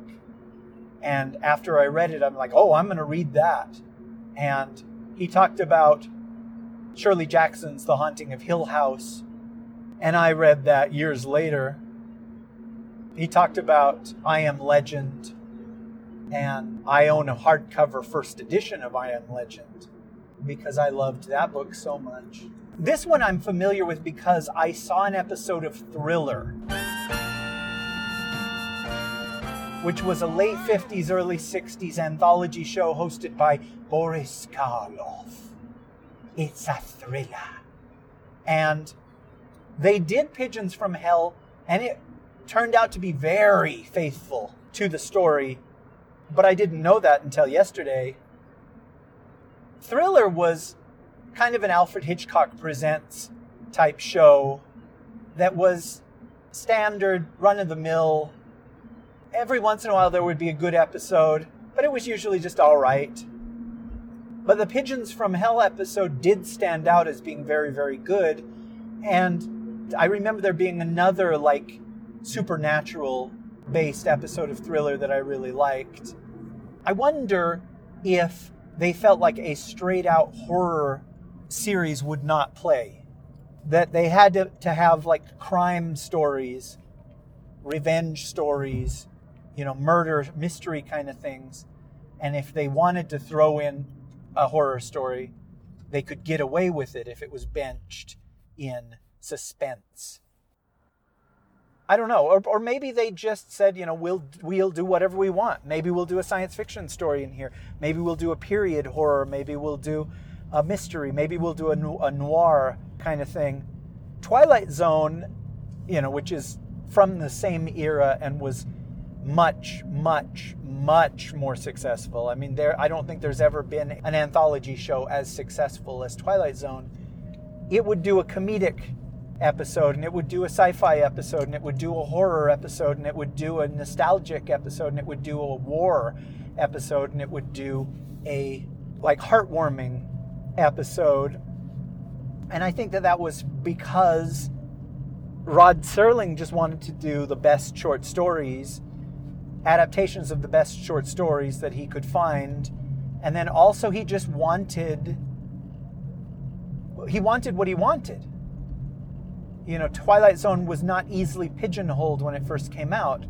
No pun intended with the pigeons, sorry. Of, what is this show? This is a show about the fantastic. It's the show with horror and suspense and sci-fi and comedy and drama. And there were a couple of Western episodes of the Twilight Zone. And there were some that didn't have twist endings, and there were some that did. It's a hard show to define. I know they've done a revival of it. I assume that it's on right now. I never saw a single episode of it. And hopefully they did the same there, where they've got a romantic episode, and they've got a really dark gothic episode, and they've got a science fiction episode, and they've got one that has a happy ending and one that doesn't. Just so you can't predict what Twilight Zone is going to be. Thriller, I saw every episode of Thriller. I think it only went one season, but maybe it went two. And I remember very few of them. I do remember how charming Karloff was in those. I wonder if in the late 50s and early 60s, there was a fear of being too out there, of too scary or too shocking.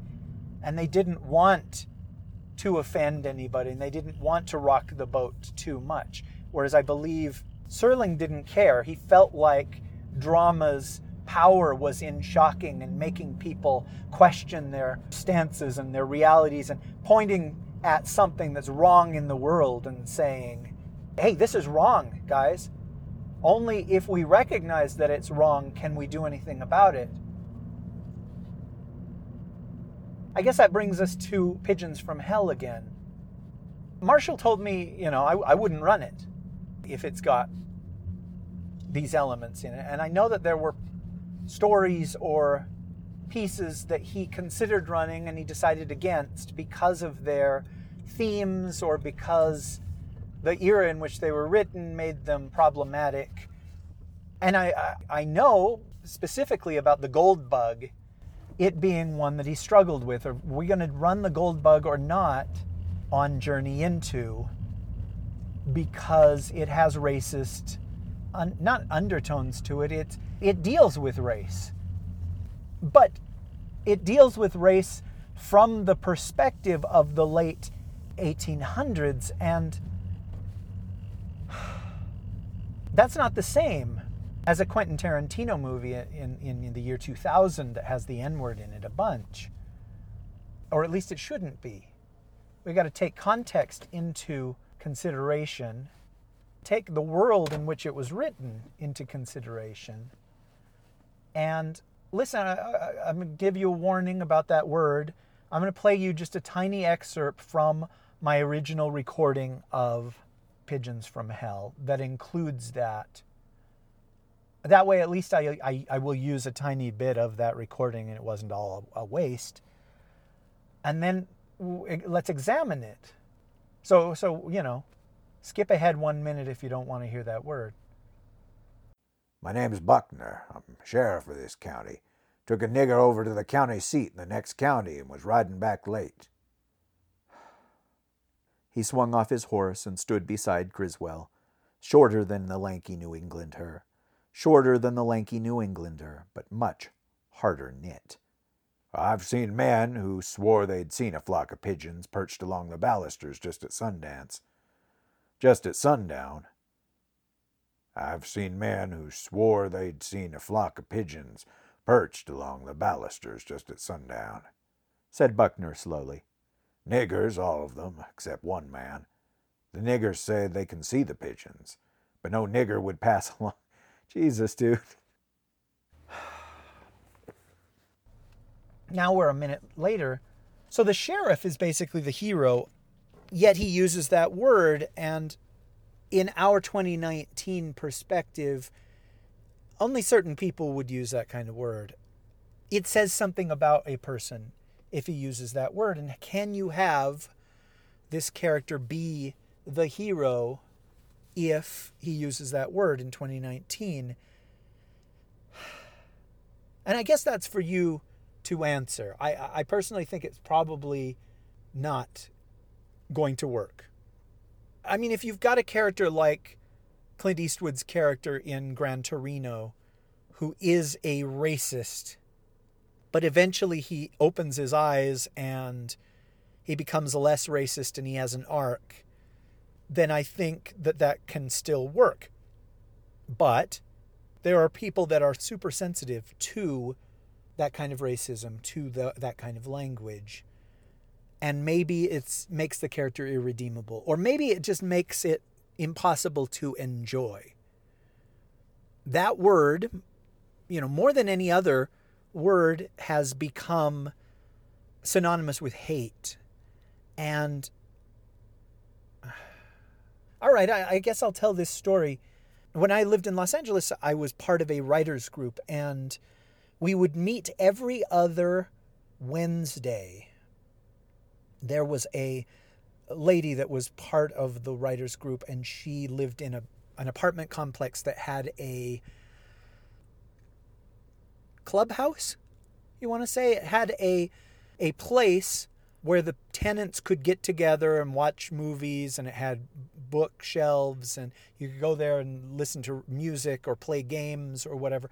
And she would reserve it every other Wednesday for the writers group, and we would come, and there was a rotation, there was a schedule of who got to share their work and have it critiqued that week. And I think we would have our names on like an email list, and she would let everybody know for the next week who was up. And I was very much the way that I am now with writing. I was sporadic. I was undependable. Whenever I would get the email from her that I was up, that I needed to share, I'd be like, oh my gosh, oh no, what do I find? I would sit down, and a lot of times I would write just for that, because I do well with deadlines. I need a fire lit under my arse. I don't know why I shared that part with you. I did write a story about that writers group that I always intended to share on the Outcast, and maybe one day I will.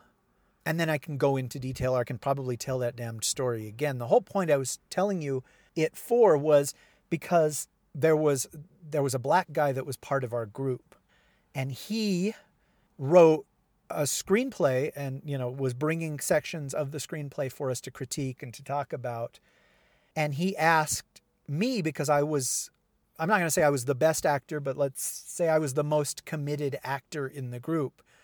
They would often give me like the big flashy roles or whatever to read because they knew that I would give it my all. And he gave me the part of the main bad guy in this urban action thriller, this urban action screenplay that he wrote. But he didn't warn me that it had the N-word in it. So we all sat down and we start reading, acting out the parts, and I see that I've got it on the next page. And I've got it more than once. And I thought, oh no, gosh, what do I do? And there were a couple of religious folks in the group that if there was, a religious epithet in there, they would just, blank it. Some people would be babyish about it and just go blank. There were other people that would just say effing and just swap out the word. And so I didn't know if I should do that or if I should read it. And here came time for me to do my part. And I put on this voice of this guy that had all of this hate in him. And they're like, we're going to bring him down. And I went ahead and I said the word. And I said it multiple times. And then there was kind of a silence before the next actor delivered their lines. And I looked over at the black guy, at the writer, and he had a big smile on his face and he gave me a nod. And then we went on. And of course, there were more N-words later on. And so I felt like, okay, the nod is him giving me permission. But at the same time, I was just like, dang, dude, that word is so fraught with history and weight to it that I could understand somebody saying, absolutely not under any circumstance am I going to say that word, because how might I be perceived? So afterward, he came up to me and he was just like, oh, Rich, that was great. That was perfect. That's exactly, I saw Willem Dafoe doing that part, but you did it just like I saw it in my head. And I appreciated that he said that. And I said, yeah, I was a little worried, about that word. And he's like, yeah, oh, no, it was great. But I wished that he had warned me beforehand so that I could talk to him about it. And just, have his permission or whatever, because there was that moment. And we're talking about this word, and it's just, there is no word in the English language that has the baggage that the N-word has. And I in the back of my mind, it was just like, what if these people are looking at me as though, oh, well, he's really relishing this. He's selling that line too well, kind of thing. And I don't, I have relatives that use that word. And I think to them it's just a word, but I remember being in places in LA where the majority of the people I was with were black. And there were only a couple of white people. Or there was a team that I was on at work. And it was a team, and everybody on the team was black except for me. And I remember when I would go out with them or be with them, we would all get along.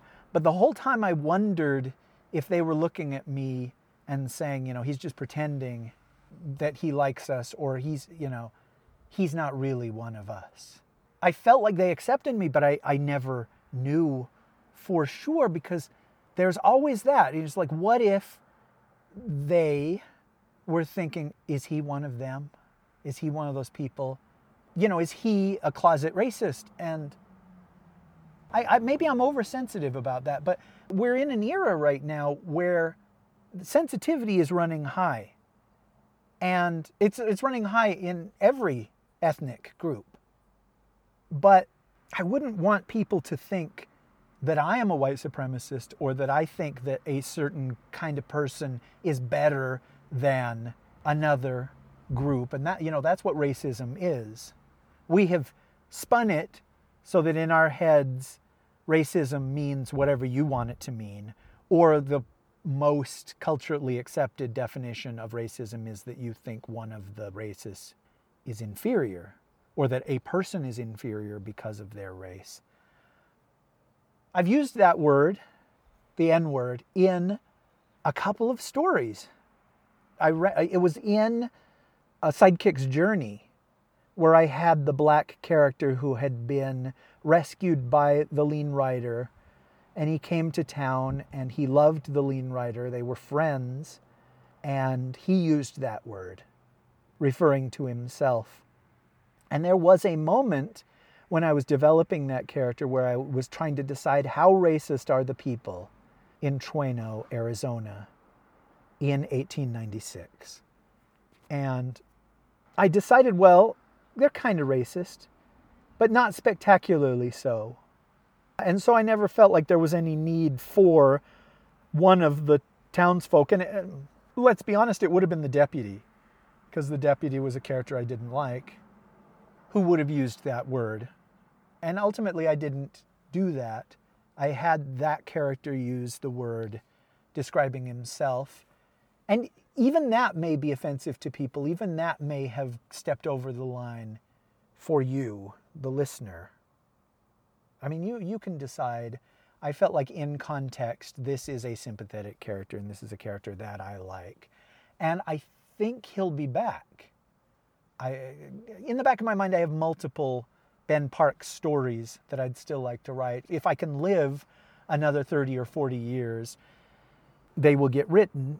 And if I can change my personality so that I write like it's a job instead of write like it's something to do if I have a few minutes worth of energy at the end of the day, then I will get to them before the next 30, 40 years.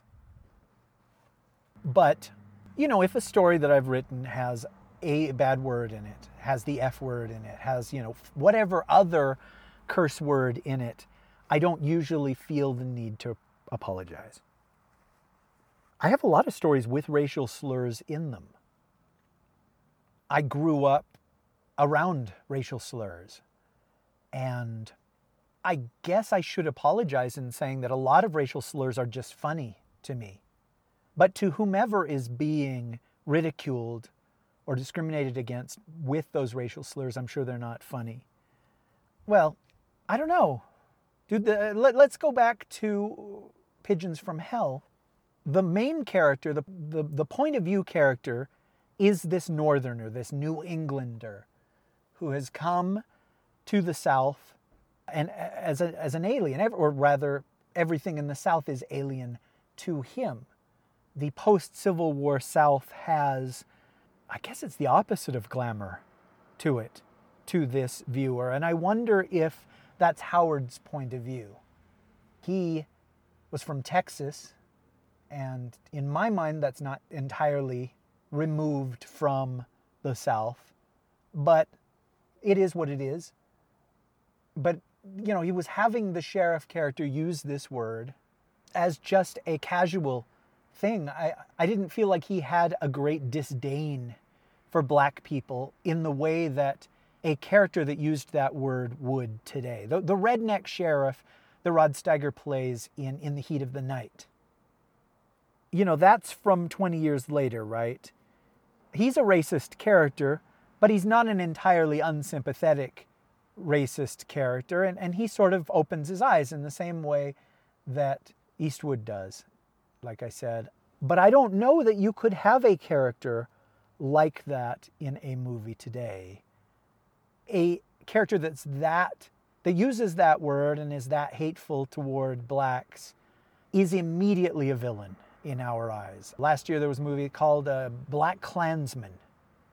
Spike Lee made that movie, and it got some Oscar nominations, and it was enjoyable, but I felt like the KKK members in that movie, they were cartoonish. They were buffoons. And I don't know if that was intentional to take some of the shock value away from them, or if that was a commentary on racists in America today in 2018 that Spike Lee is making, saying, this is what y'all look like when you open your mouths. The story, Pigeons from Hell, doesn't seem particularly racist to me. The villain of the piece, the murderer, is a white person, right? Under a voodoo curse.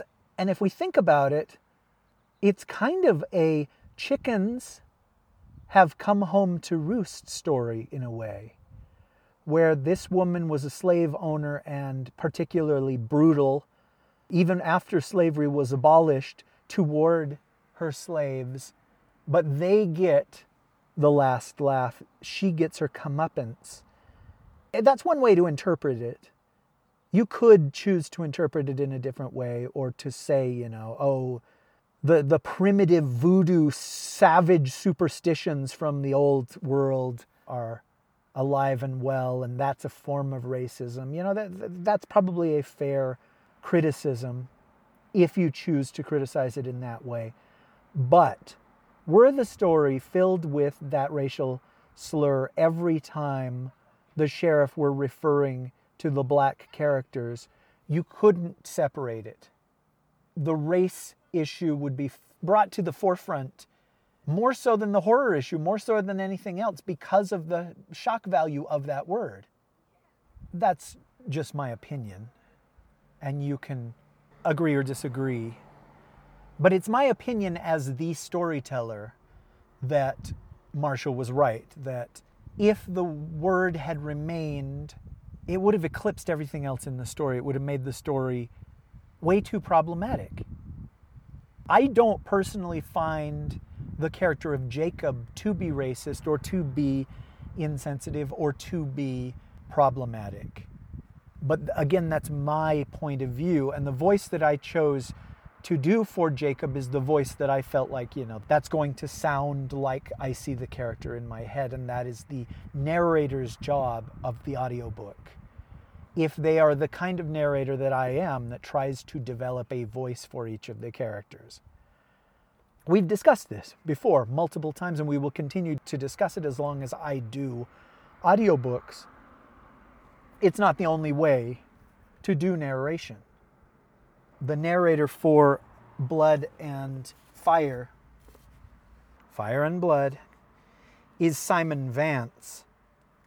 And he's an English audiobook narrator with a very powerful voice, but he doesn't choose to do accents or do characters or do different voices for the different characters when he's narrating. And it's still a good listen, hearing one of Simon Vance's narrations. I mean, he's won multiple awards. What have you done, Derek? Nothing! What have you done, Derek? Nothing! You've done nothing! I feel so weird quoting that, so I'll just play the clip instead. Nothing! But that's not how I would choose to narrate. That's not how I do it.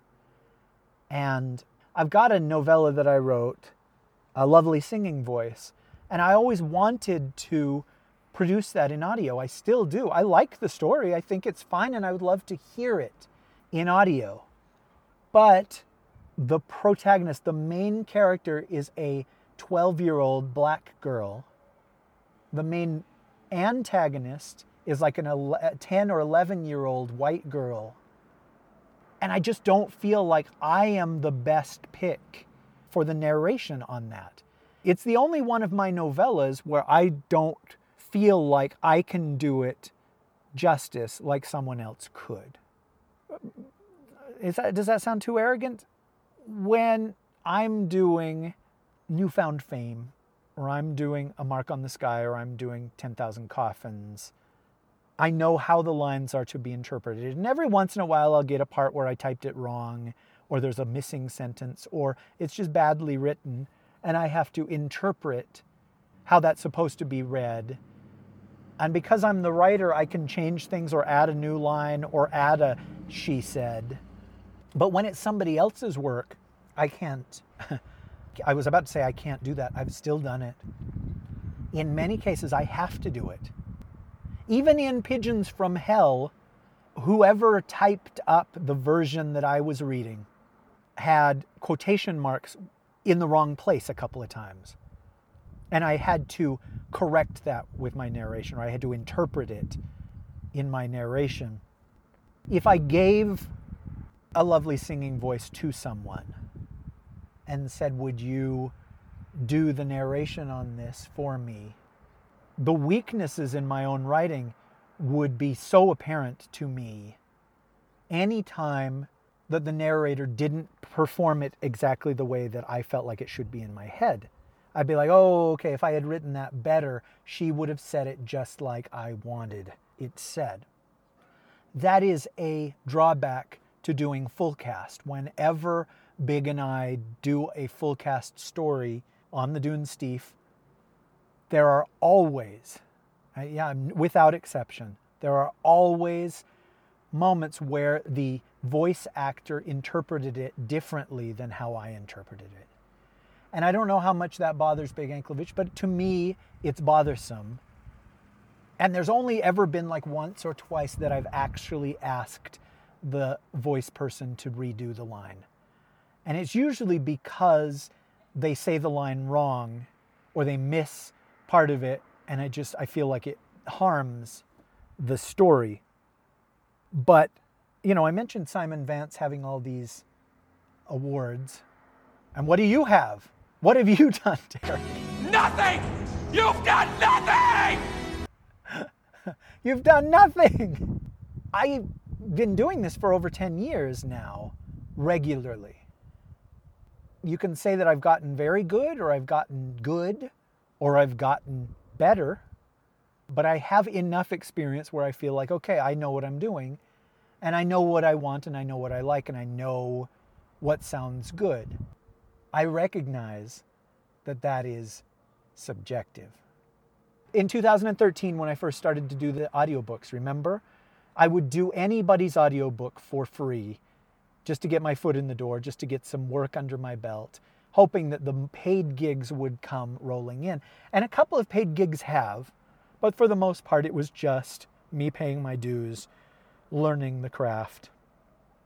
And I've told this story before, but I've never used his name, and I'm still not going to use his name. But there was a established sci-fi writer that was taking auditions for one of his books, and I auditioned for it, and he sent me an email back saying, not only was he not going to quote-unquote hire me to do this book, but he would never hire me to do any of his work because of how much he hated the way that I did my narration. I've talked about this before because it really upset me, and it was early enough. It was right there when I was first trying to be an audiobook narrator where I thought, oh my gosh, maybe I don't have what it takes.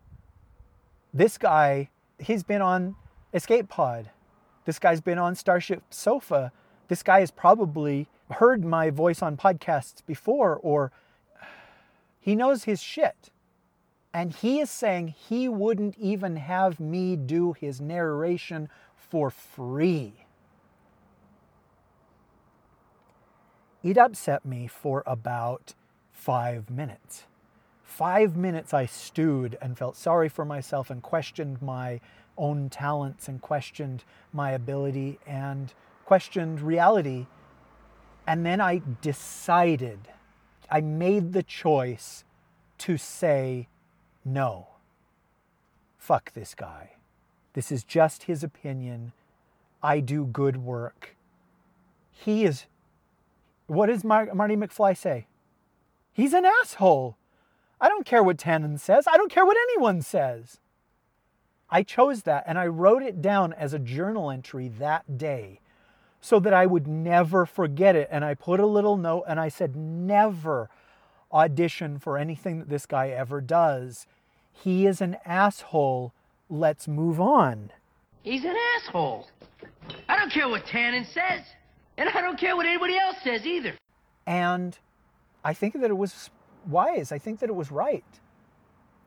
I guess that's me patting myself on the back. I don't mean to do that. I'm sorry. I will, I think, if I find the energy, release this on YouTube, and I guess we'll see what people have to say about my reading. There are other stories from this era, from the pulp era, that are in the public domain that I could do. And maybe it will be a nice thing, a nice interruption in me presenting my own work.